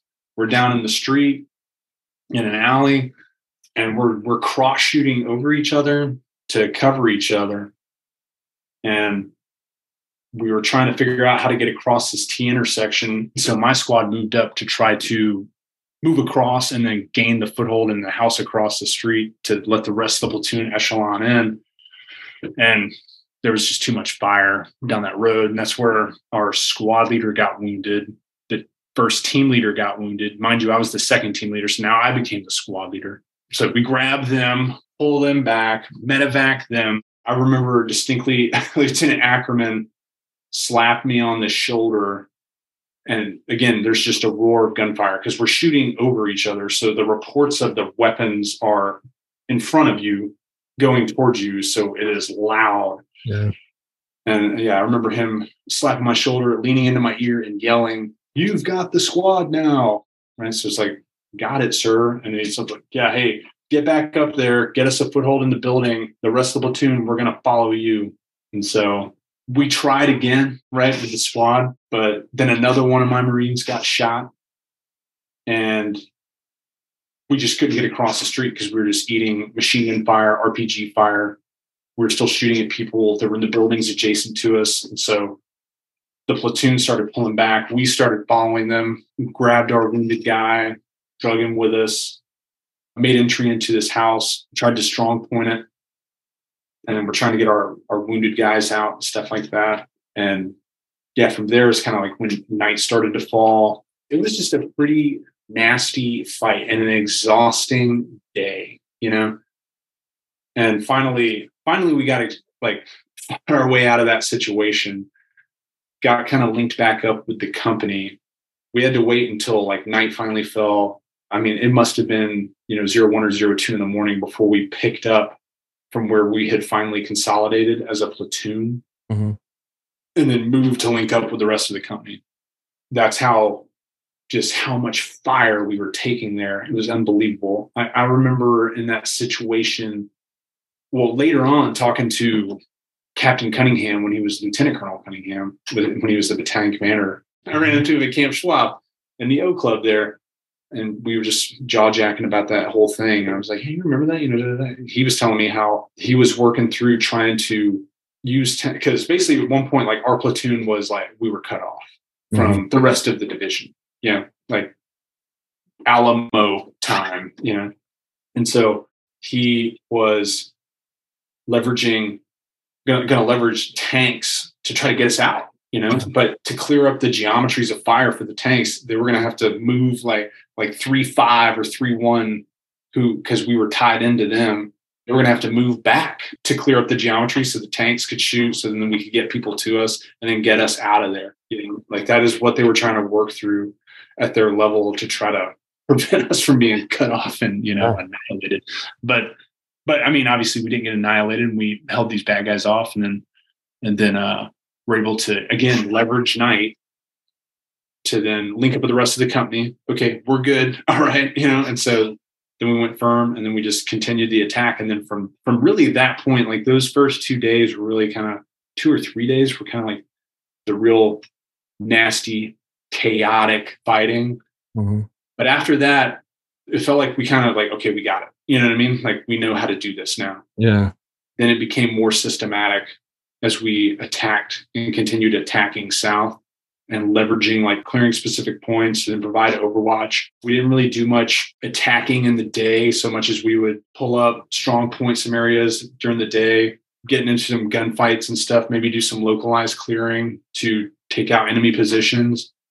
And then as night fell, we would then move again and continue south, and then strong point that area, repeat the process, So when finally we got to the very southern edge of the city, that's when, okay, we're at the southern edge. Now we got to back clear. Now we got to go back. We're going to go back and clear everything in detail. Yeah. And when we did that, that's when it became pretty lethal, as far as before the bad guys had an out, you know what I mean? They could, I say the bad guys, but I mean, the enemy had an out. They could continue to move south and pull back south. But once we got to that southern edge, they couldn't go anywhere. So they were stuck. And so now as we closed in on them, you didn't really know when you were closing in on them, because all they got to do is just sit there quietly. Right. So you could be going into a house and it could be totally empty and just somebody's house, whatever.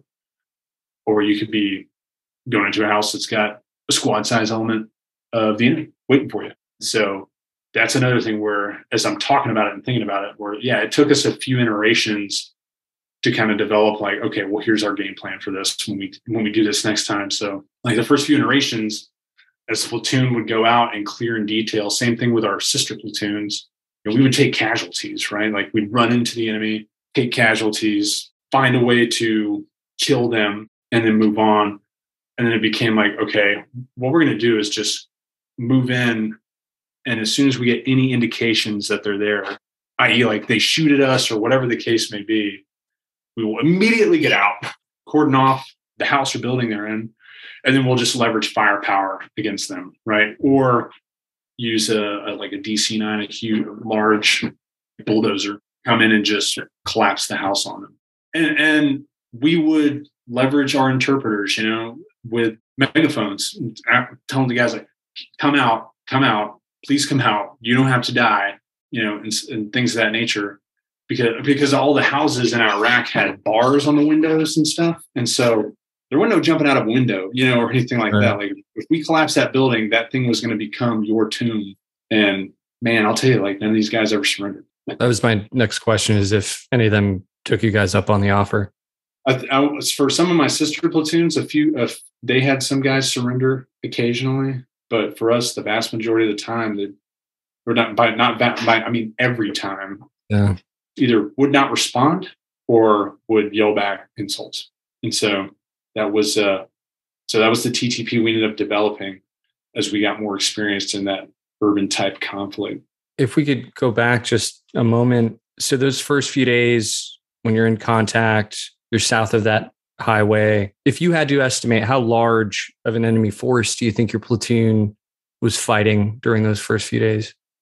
I mean, if you totaled it up, maybe a few platoons, I guess, here and there. Any one point in time, I'd say we were probably in contact with squad-sized elements here and there. So yeah, like if you totaled it up as far as like the overarching number of enemy we faced and shot against us, maybe a company minus size element, maybe, right?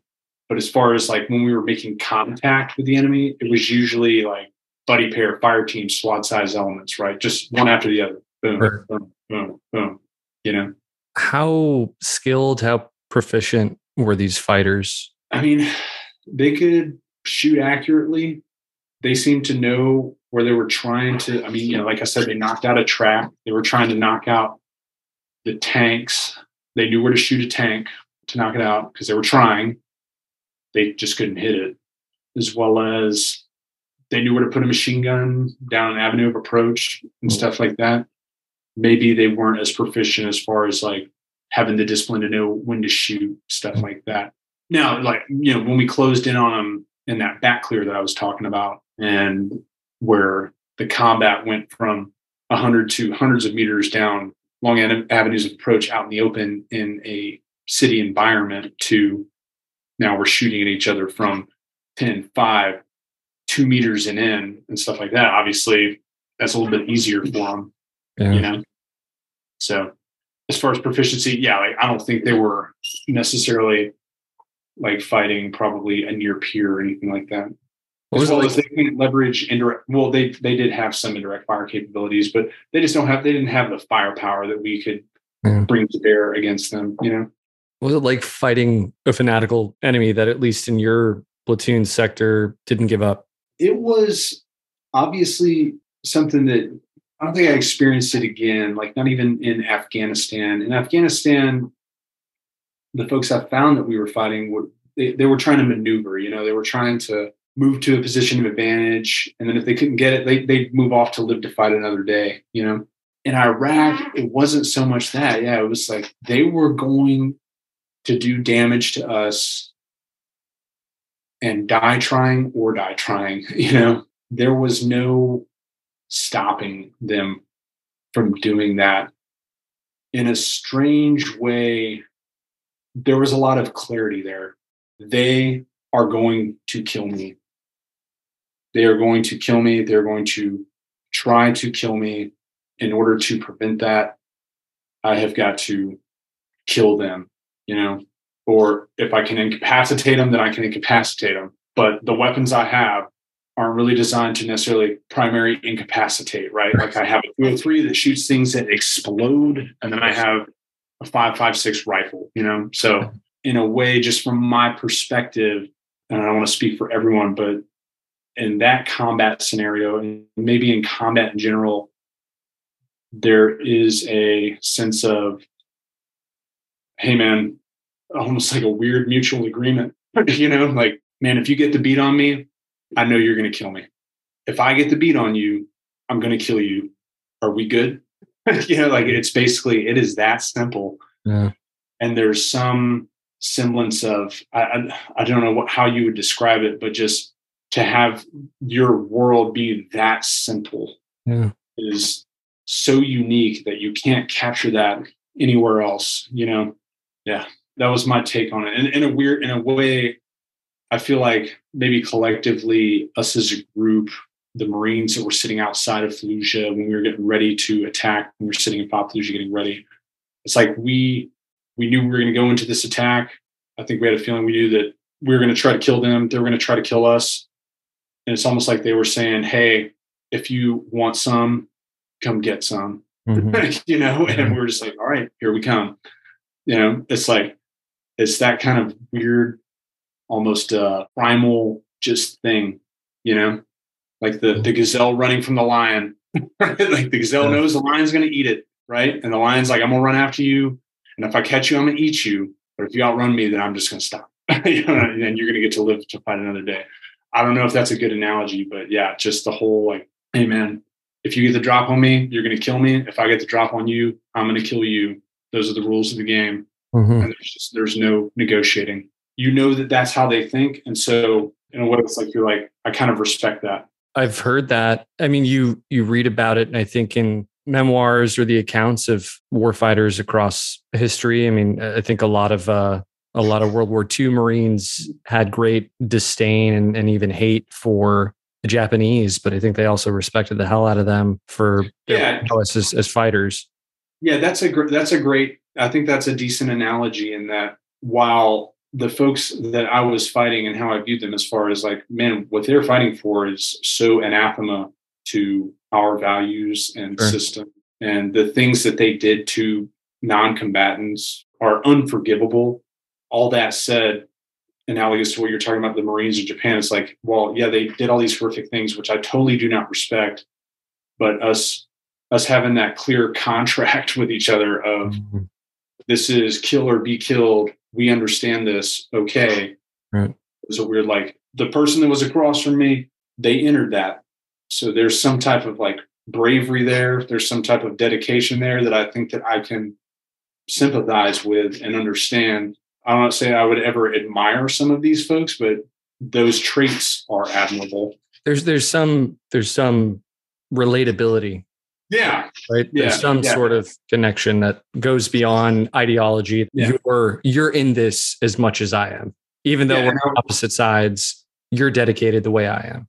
Yeah, exactly. And I would say at the time I was a lot more in the heat of combat. And at the time I was a lot more, probably macho and gung-ho about stuff, right? It's like, you're kind of like, fuck that and fuck him, right? Right. As I've aged and looked back and reflected, there is kind of this weird sense of me like, if I would have said this to me back then, the me back then would have looked at me and been like, shut up, right? But me now, there is some kind of strange, begrudging, at least acknowledgement of, hey, you entered the same arena I did. I just happened to leave, but at least you had the courage to do it. That's something that I can kind of mildly respect, despite all the other negatives that come with it. Right. Makes total sense. You finished the back clear of Fallujah. There's a whole lot of fighting up close and personal as a part of that. And the city's finally secured. What does the rest of your time with 1-8 look like? Yeah, after that, we got put in, honestly, the Abu Ghraib. We got put in the base where the Abu Ghraib prison was. And that all I think that all occurred around the time frame. Vaguely, I want to say that it did. I got to look that up though. But the abuse of prisoners and such. Yeah. Which again, just to show you the kind of the disconnect that can happen is, back here, obviously that was an enormous thing. Sure. I'm sure for the upper level leaders in Iraq, that was an enormous thing. But us, like, I'm there in Abu Ghraib. I'm not at the prison. I don't handle detainees at Abu Ghraib. I have no clue about any of this. Right. And it's just kind of like, oh, what's going on? That's a thing that's happening. Yeah. Yeah. It's like some people may hear this and think it's callous, but it's just like, your world is so, okay, I got to go to chow. I got to go to sleep. I got to go on patrol, and then somewhere in there, I have to survive, that occurred. But again, just wasn't really on our radar. We were in Abu Ghraib, which was run by the Army. We were a Marine company operating out of their base. And basically, we were just kind of keeping security in the local area around Abu Ghraib. And we did that. Yeah, we did that until 1-8 left. Got on the trucks from there as 1-8's deployment ended, drove back to Al-Assad.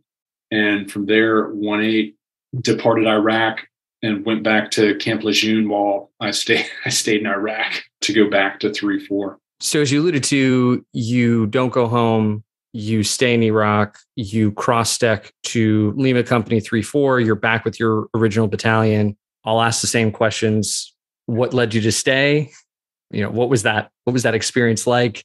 You've been in combat operations for quite some time. So you're back at your original battalion. You just kind of walk us through reassimilating.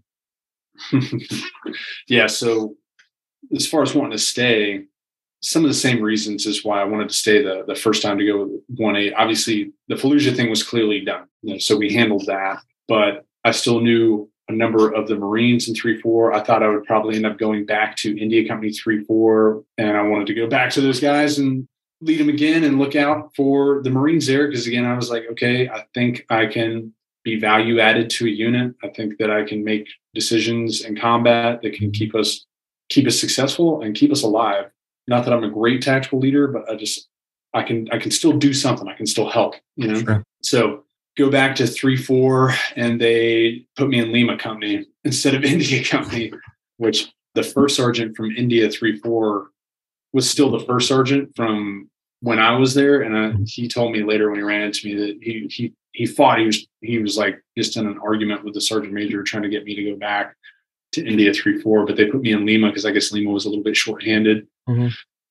And so back to assimilating, same thing. So what I noticed was, I showed up to 3-4 when we were in the States. I had to kind of prove myself. Showed up to 1-8 when we were in Iraq. Had to prove myself. Showed up to 3-4 again to an entirely different company, a new team, new people. They don't know me, so you're gonna have to do the whole like proving myself again. And at that point, I was like, this is kind of getting old now. I was gonna say, were you kind of tired of it at this point? Yeah. I mean, you'd finished Fallujah, you'd done operations since then. Yeah. So I was like, maybe it's time to move on. Another thing hit me when I was like, maybe it's time to go back to America, right? Was we were watching, I think it was Napoleon Dynamite, and one of the like just screening rooms they had on FOB Fallujah, one of the random times that we got to go back to the rear to kind of relax and eat hot food. And I'd been in Iraq so long that there you always had your weapon on you all the time. And I was watching Napoleon Dynamite, and one of the characters gets out of a chair and like walks out of a room or something. And I remember randomly thinking to myself, where's his weapon?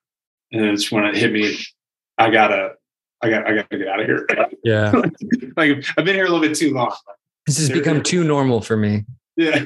But anyway, so yeah, I went to Lima 3-4, and at that point is when we had shifted to COIN, basically, to where it was we're staying in the towns, we're staying out away from FOBs, amongst the people, patrolling all the time. You're either patrolling on security or on rest/quick reaction force, and that's what we did.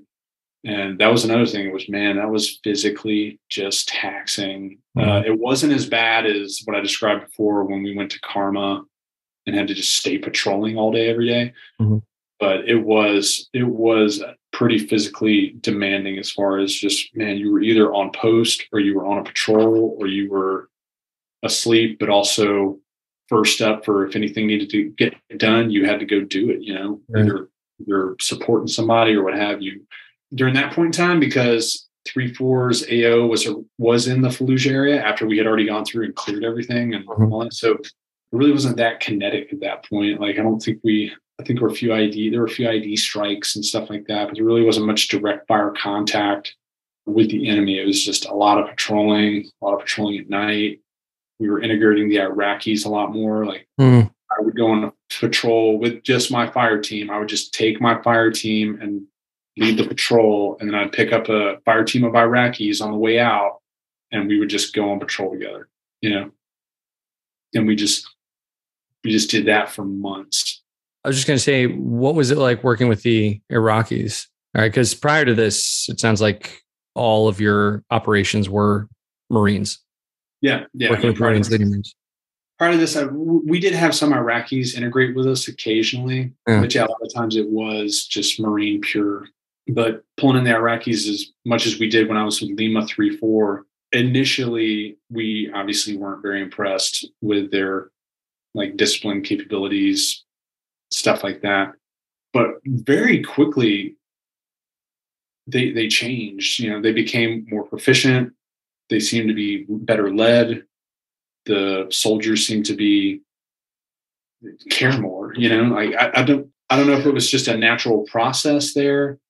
But I found initially, I was kind of like, man, the Iraqis, like, are these guys going to be able to hold their own here? Like, what's going on? But in a very short time, I was like, man, actually, like, I respect these guys. These guys, they're in it. Like, they care, And it ended up becoming, I don't keep in contact with these guys, but we all started kind of forming friendships, which was interesting.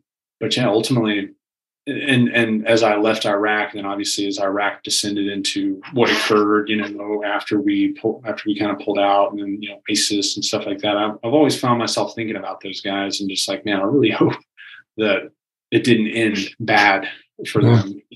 And that was another thing that struck me about some of the sectarian violence that occurred in Iraq, because a lot the units that I was working with, they were kind of a mixture of religion, Sunni and Shia. Yeah. And sometimes even Kurds, and like all in the same platoon, right? And so I was like, sectarian. These guys didn't strike me that they would do that, So, but the Iraqis overall, I found myself leaving there, wishing I could have served them a little bit better, and then hoping that they that they that they would survive and do well. I wanted to go back to Fallujah, your experiences there, the effect that battle had on you. So part of the reason why you stayed in Iraq was you had this feeling that Fallujah was going to pop off again and you wanted to be there to help. What was it like finishing that battle? Did you get any sense of catharsis? Did you get any sense of relief, or, hey, I came here to help with this thing and I did? And more generally, how did that battle affect you as far as your understanding of the nature of warfare, the character of war? How has it influenced, if it has influenced you going forward as a platoon commander, a company commander, field grade officer? Yeah, that's a good question. So as far as a catharsis, I want to say that I did.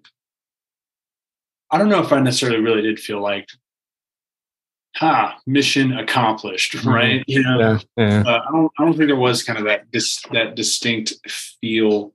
I think that more and more looking back on it as I've reflected on what happened there and what I took part in. I don't know if catharsis is the word, but I look back on it more and more with a strange sense of pride and also just that I was in a weird way lucky to get to participate.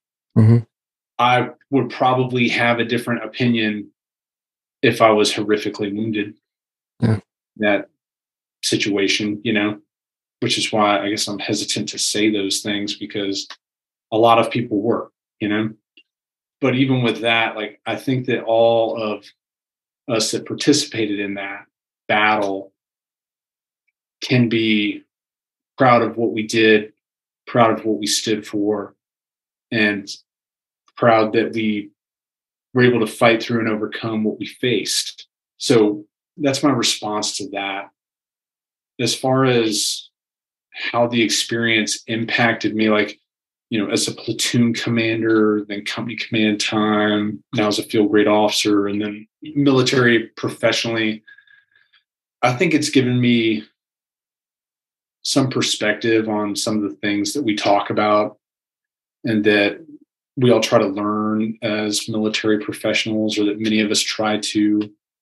I think it gave me some experiences and maybe even insights when I was a platoon commander in Afghanistan. Afghanistan was a different fight than Iraq, definitely. The squad leaders that I had in Afghanistan were all very impressive guys, you know, like they were more skilled and better trained than I was as a squad leader or team leader, 100%, and more experienced as far as they'd all had multiple combat tours and stuff like that. But I think I could potentially maybe kind of understand what guys were going through and stuff like that to a degree. I don't know if it was any better than the next person, but that's what I used it for. As well as having been through Phantom Fury, I think that I was maybe a little bit better, like mentally prepared for some of the hardships that we would probably experience, you know, the feelings of loss and stuff like that. And then, and by loss, I mean, my platoon, none of my Marines got killed. I had a few guys get wounded pretty bad. Mm-hmm. And when that happens, you know, you still have to continue the fight. Like, you still have to continue to operate. So there is resilience involved with that. You know, your buddy was here and now he's not, either because he was killed or because we had to medevac him. And the last thing you saw of him, he was screaming, you know? Mm-hmm. So there's resilience involved with that.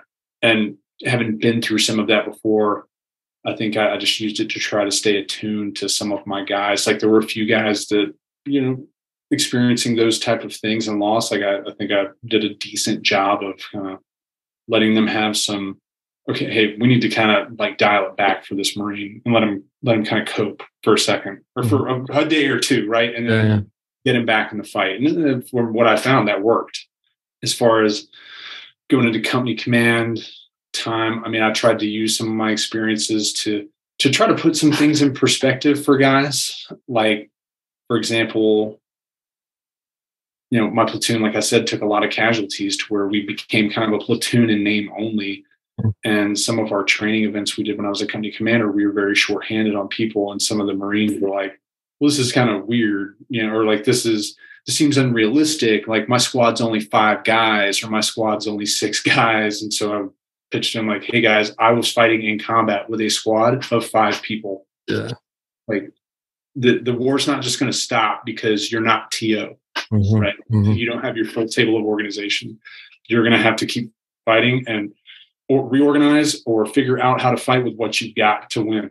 And then as a field grade officer, and then some of the things we've been talking about with some of the new concepts and the ways we are looking at the military, right? Like, and as a guy who's on an Army base and working through teaching Army students, their big thing is large scale combat operations. What does this look like now? Like, what do we need to be prepared for? And in a way, sometimes I say to them, like, yeah, hey, I have not been in a war against, the Russians or the Japanese, but I was in a city and we were doing fire for effects with conventional artillery across the street from me. Like that seems like it's probably an element of large scale operation or large scale combat operations. Like my platoon took a lot of casualties. We keep saying that's going to happen in large scale combat operations. I experienced that, so, and by that, I'm not dismissing what they're saying. I'm just saying like, we actually do have some resonant knowledge that we can leverage here.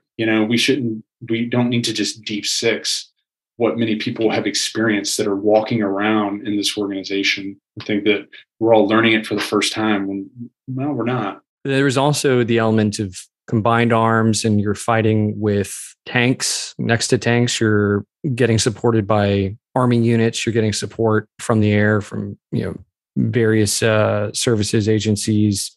I'm curious, what did you take away from Fallujah with respect to fighting alongside armor?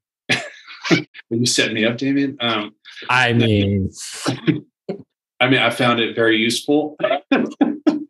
Yeah, I found it very useful. The tanks could take a beating, and they provided really responsive and effective firepower. What I would also say, though, is like, we don't need to say that what I experienced is going to necessarily be replicated in perpetuity in the future.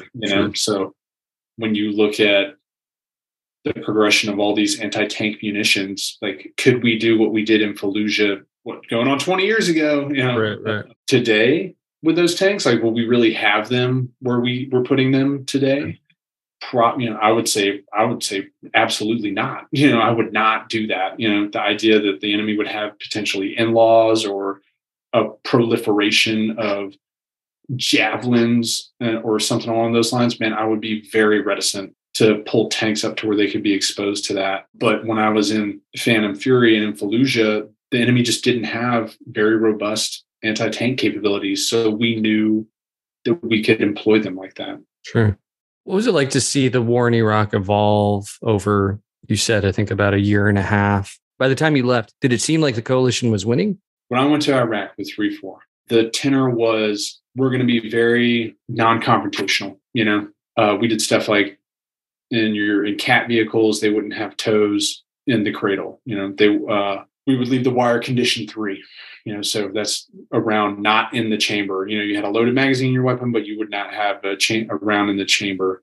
Don't point your muzzle at people, stuff like that. After Operation Vigilant Resolve, pretty significant fighting around the city of Fallujah. Yeah, we're condition 1. Toe is going back in the cradle, like all that stuff. So we adapted to that as far as like, okay, we actually do need to be postured for contact. Okay. Yeah, weapons will be oriented outboard while we travel. We're not just going to be kind of riding like we're riding in the back of the 7-ton to go to the rifle range or something. As far as our operations go, it fluctuated from where, hey, we're going to stay kind of away from the Iraqi population centers, and we will just go in, do things, patrols, maybe a like coordinate search, plan things like that, and then come back to our base. It went from that and trying to stay kind of hands off and out of the Iraqis, because my understanding was the commanders at the time, I want to say it was like General Abizaid and Lieutenant General Sanchez. That was how they viewed it. They were like, hey, we need to stay out of the Iraqis' business. We need to stay away from them. We don't want to be seen as occupiers, yada, yada, yada. So like light footprint, that was the term, light footprint. And then as I went to 3-4 the second time when they came back to Iraq and 1-8 left, that's when it was like, okay, hey, we are getting waist deep in the Iraqi town centers. We're going to get to know the people around. We're going to get to know all these people. Like, we're going to understand the environment and everyone that's there.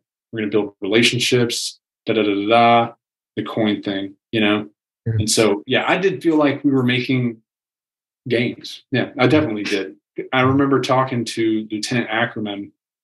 He probably doesn't remember this story because we were talking about it in our patrol base outside of Haditha at 2200 at night while I'm manning an upgun weapon system. And he's like eating an MRE and he just happens to be by me. Right. And I'm just like, sir, if we're only in their town patrolling it, you know, a few hours a day, how are we ever going to be able to find who is the enemy, really? And Lieutenant Ackerman doing a good job as a Marine officer and toeing the line. He's like, we're trying to keep light footprint. We want the Iraqis to take the onus of their own security. We don't want to be viewed as occupiers, blah, blah, blah, blah, blah, blah. And I'm just like, I kept pushing back on him that a few times. You know, like, but I mean, why would they ever like, hey, Marines walking by, the bad guys are all over there. Oh, and then you leave in 2 hours, so they'll just come murder me later. You know, like, why would anybody do that? And him and I went back and forth a while, but it was just like, we're talking about things that we can't control anyway. Mm-hmm. So, but yeah, and then sure enough, as I'm leaving Iraq is when it's like, I was like, where'd this light footprint go? Like, and now I'm living in an Iraqi home.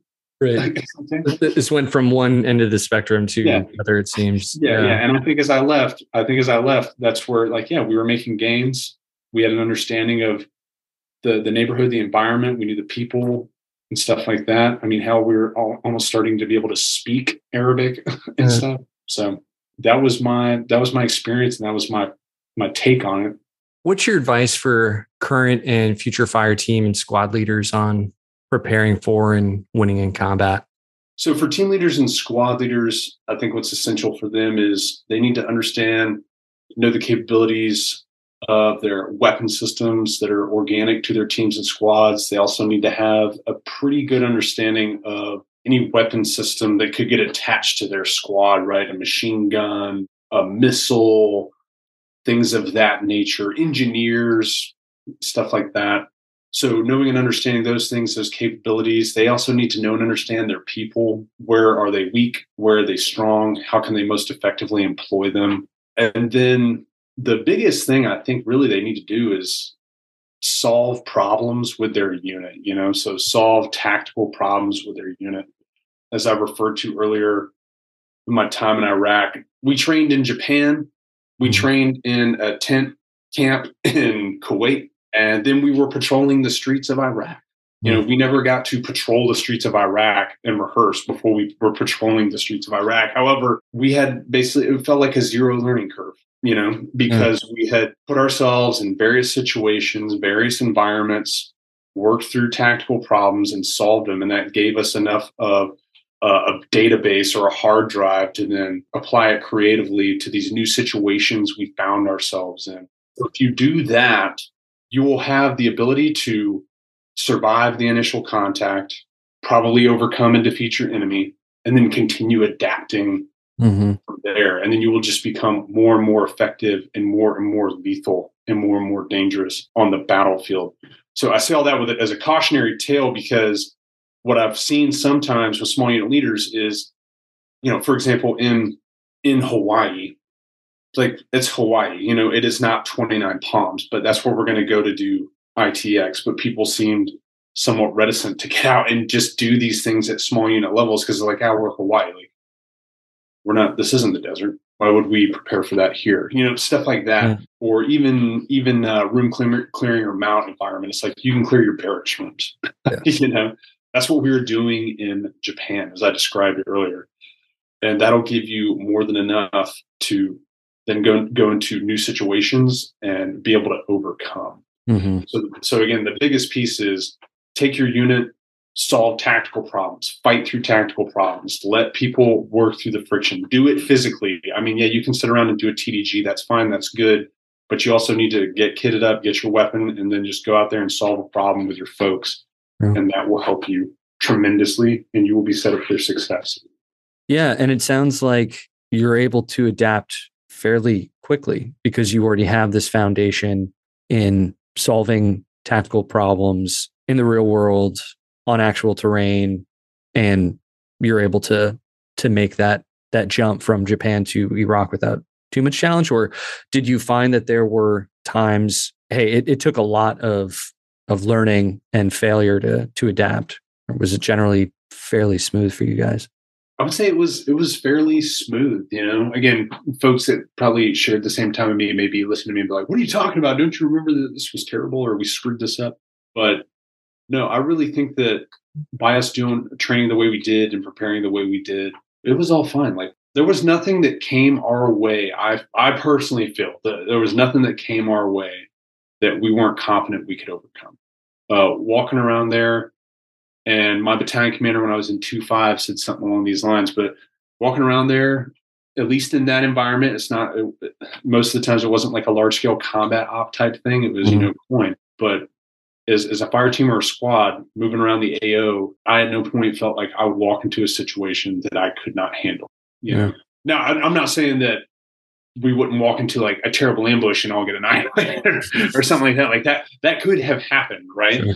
The enemy would have had to like be so overwhelmingly powerful against us that, we weren't reckless. And I don't want to sound like we were just, devil may care, like bravado crazy or anything like that. But it's just, as I was moving around with my people, either as a team leader or squad leader, and I feel like my people felt this too, like we all had the confidence that no matter what occurred, we would be able to fight through it, be able to win.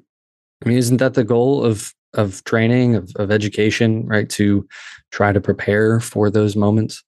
Yeah. And to do it like not in a reckless way, right? Right. To where your confidence is well founded. Right? It is founded in the fact that I know I can employ this weapon.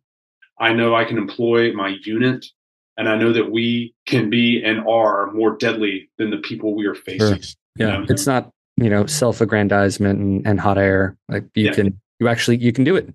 Yeah. The next thing I say is probably going to strike people as strange, and it's probably weird for people now, right? Because a lot of people weren't in combat. A lot of small unit leaders were not in combat. A lot of small unit leaders may not have even been trained by people that were in combat now. And that's all okay. But we have to keep thinking and talking about combat, right? One thing I did with my Marines, and I don't know if it meant much to them. I don't know if they cared, but I think it meant a lot to me, which then led to checks I had to cash, was I talked to my Marines about, hey, in combat, like basically if you are hurt, we will get you out. We will get you out of here. We will not abandon you. We will all get you. And like, that is my blood oath to you, I think I drew more like a specific scenario of like, hey, if you're like, for example, if you were wounded lying in the street and we are, and the street is like swept with machine gun fire, we are not going to abandon you. We are going to figure it out.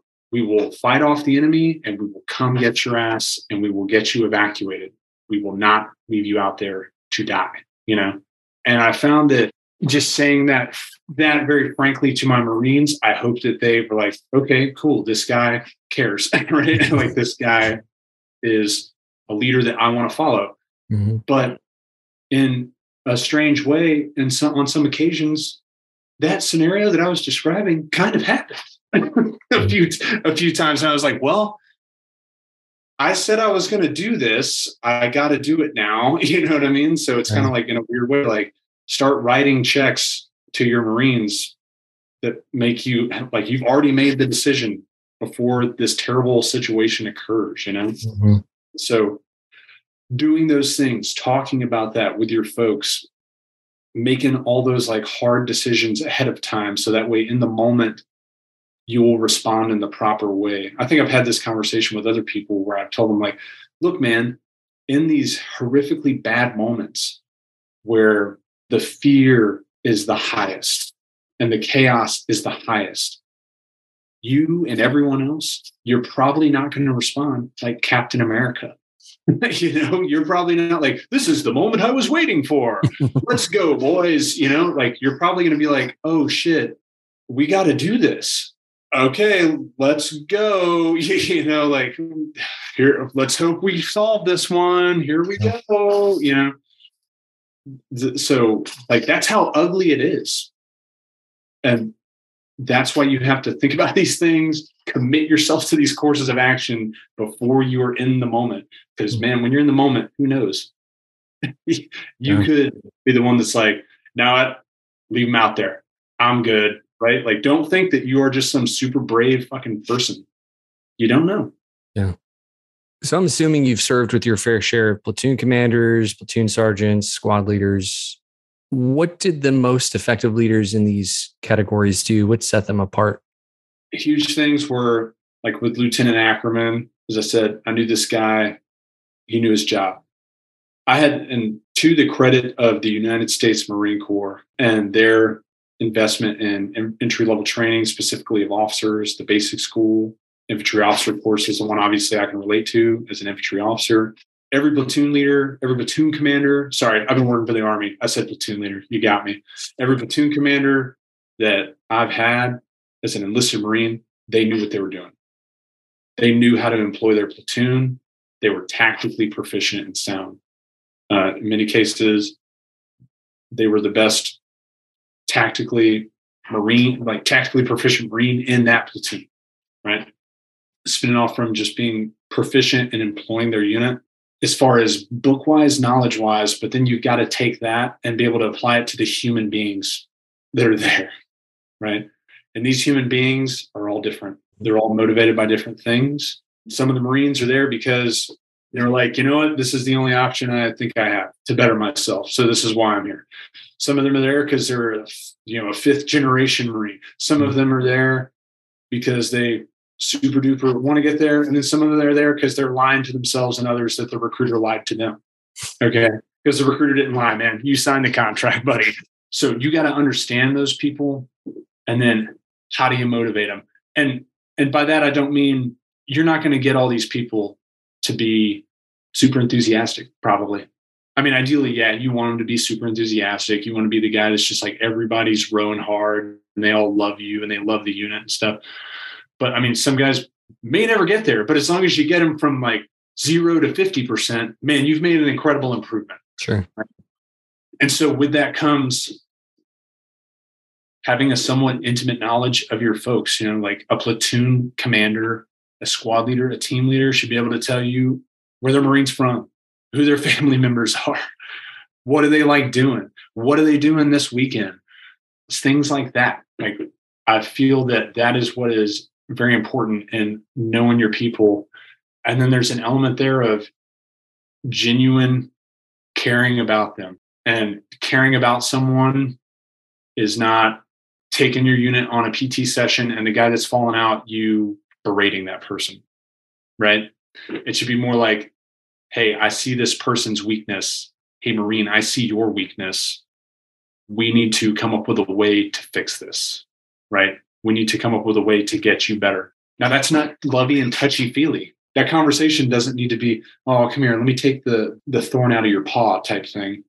It can be like, look, man, you are not executing what we need of you in this unit. So what do we got to do to get you there? And then you helping that person through the problem, because ideally you probably already have an idea of how to get them there.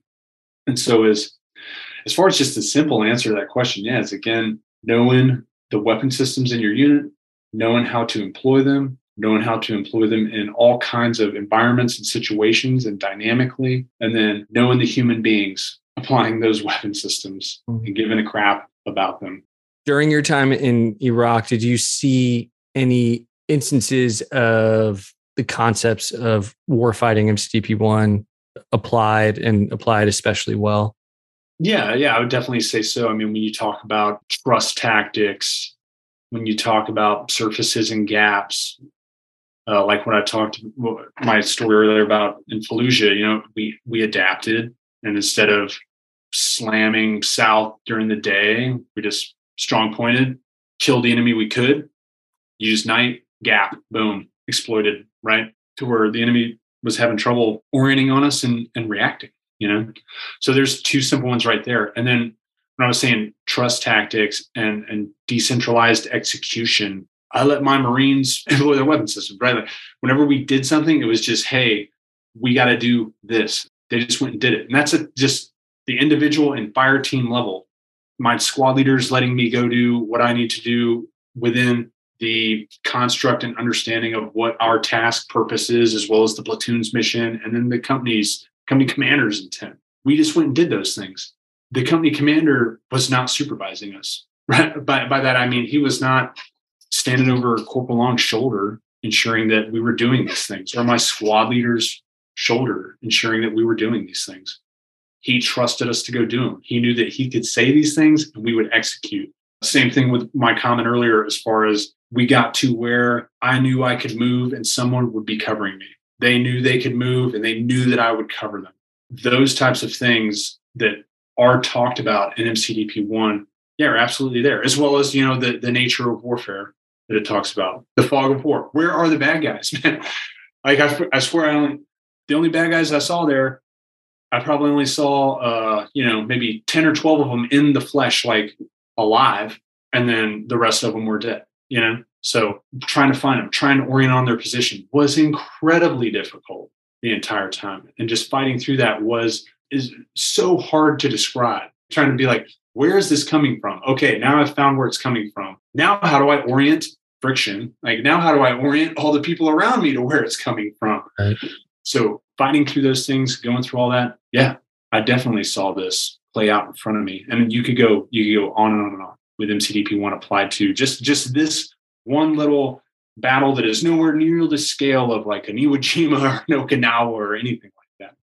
That concludes part 1 of our interview with Dean, covering his enlist experiences. Part 2, where we'll discuss his time as an officer, will be coming out in a few weeks. Thanks so much for listening.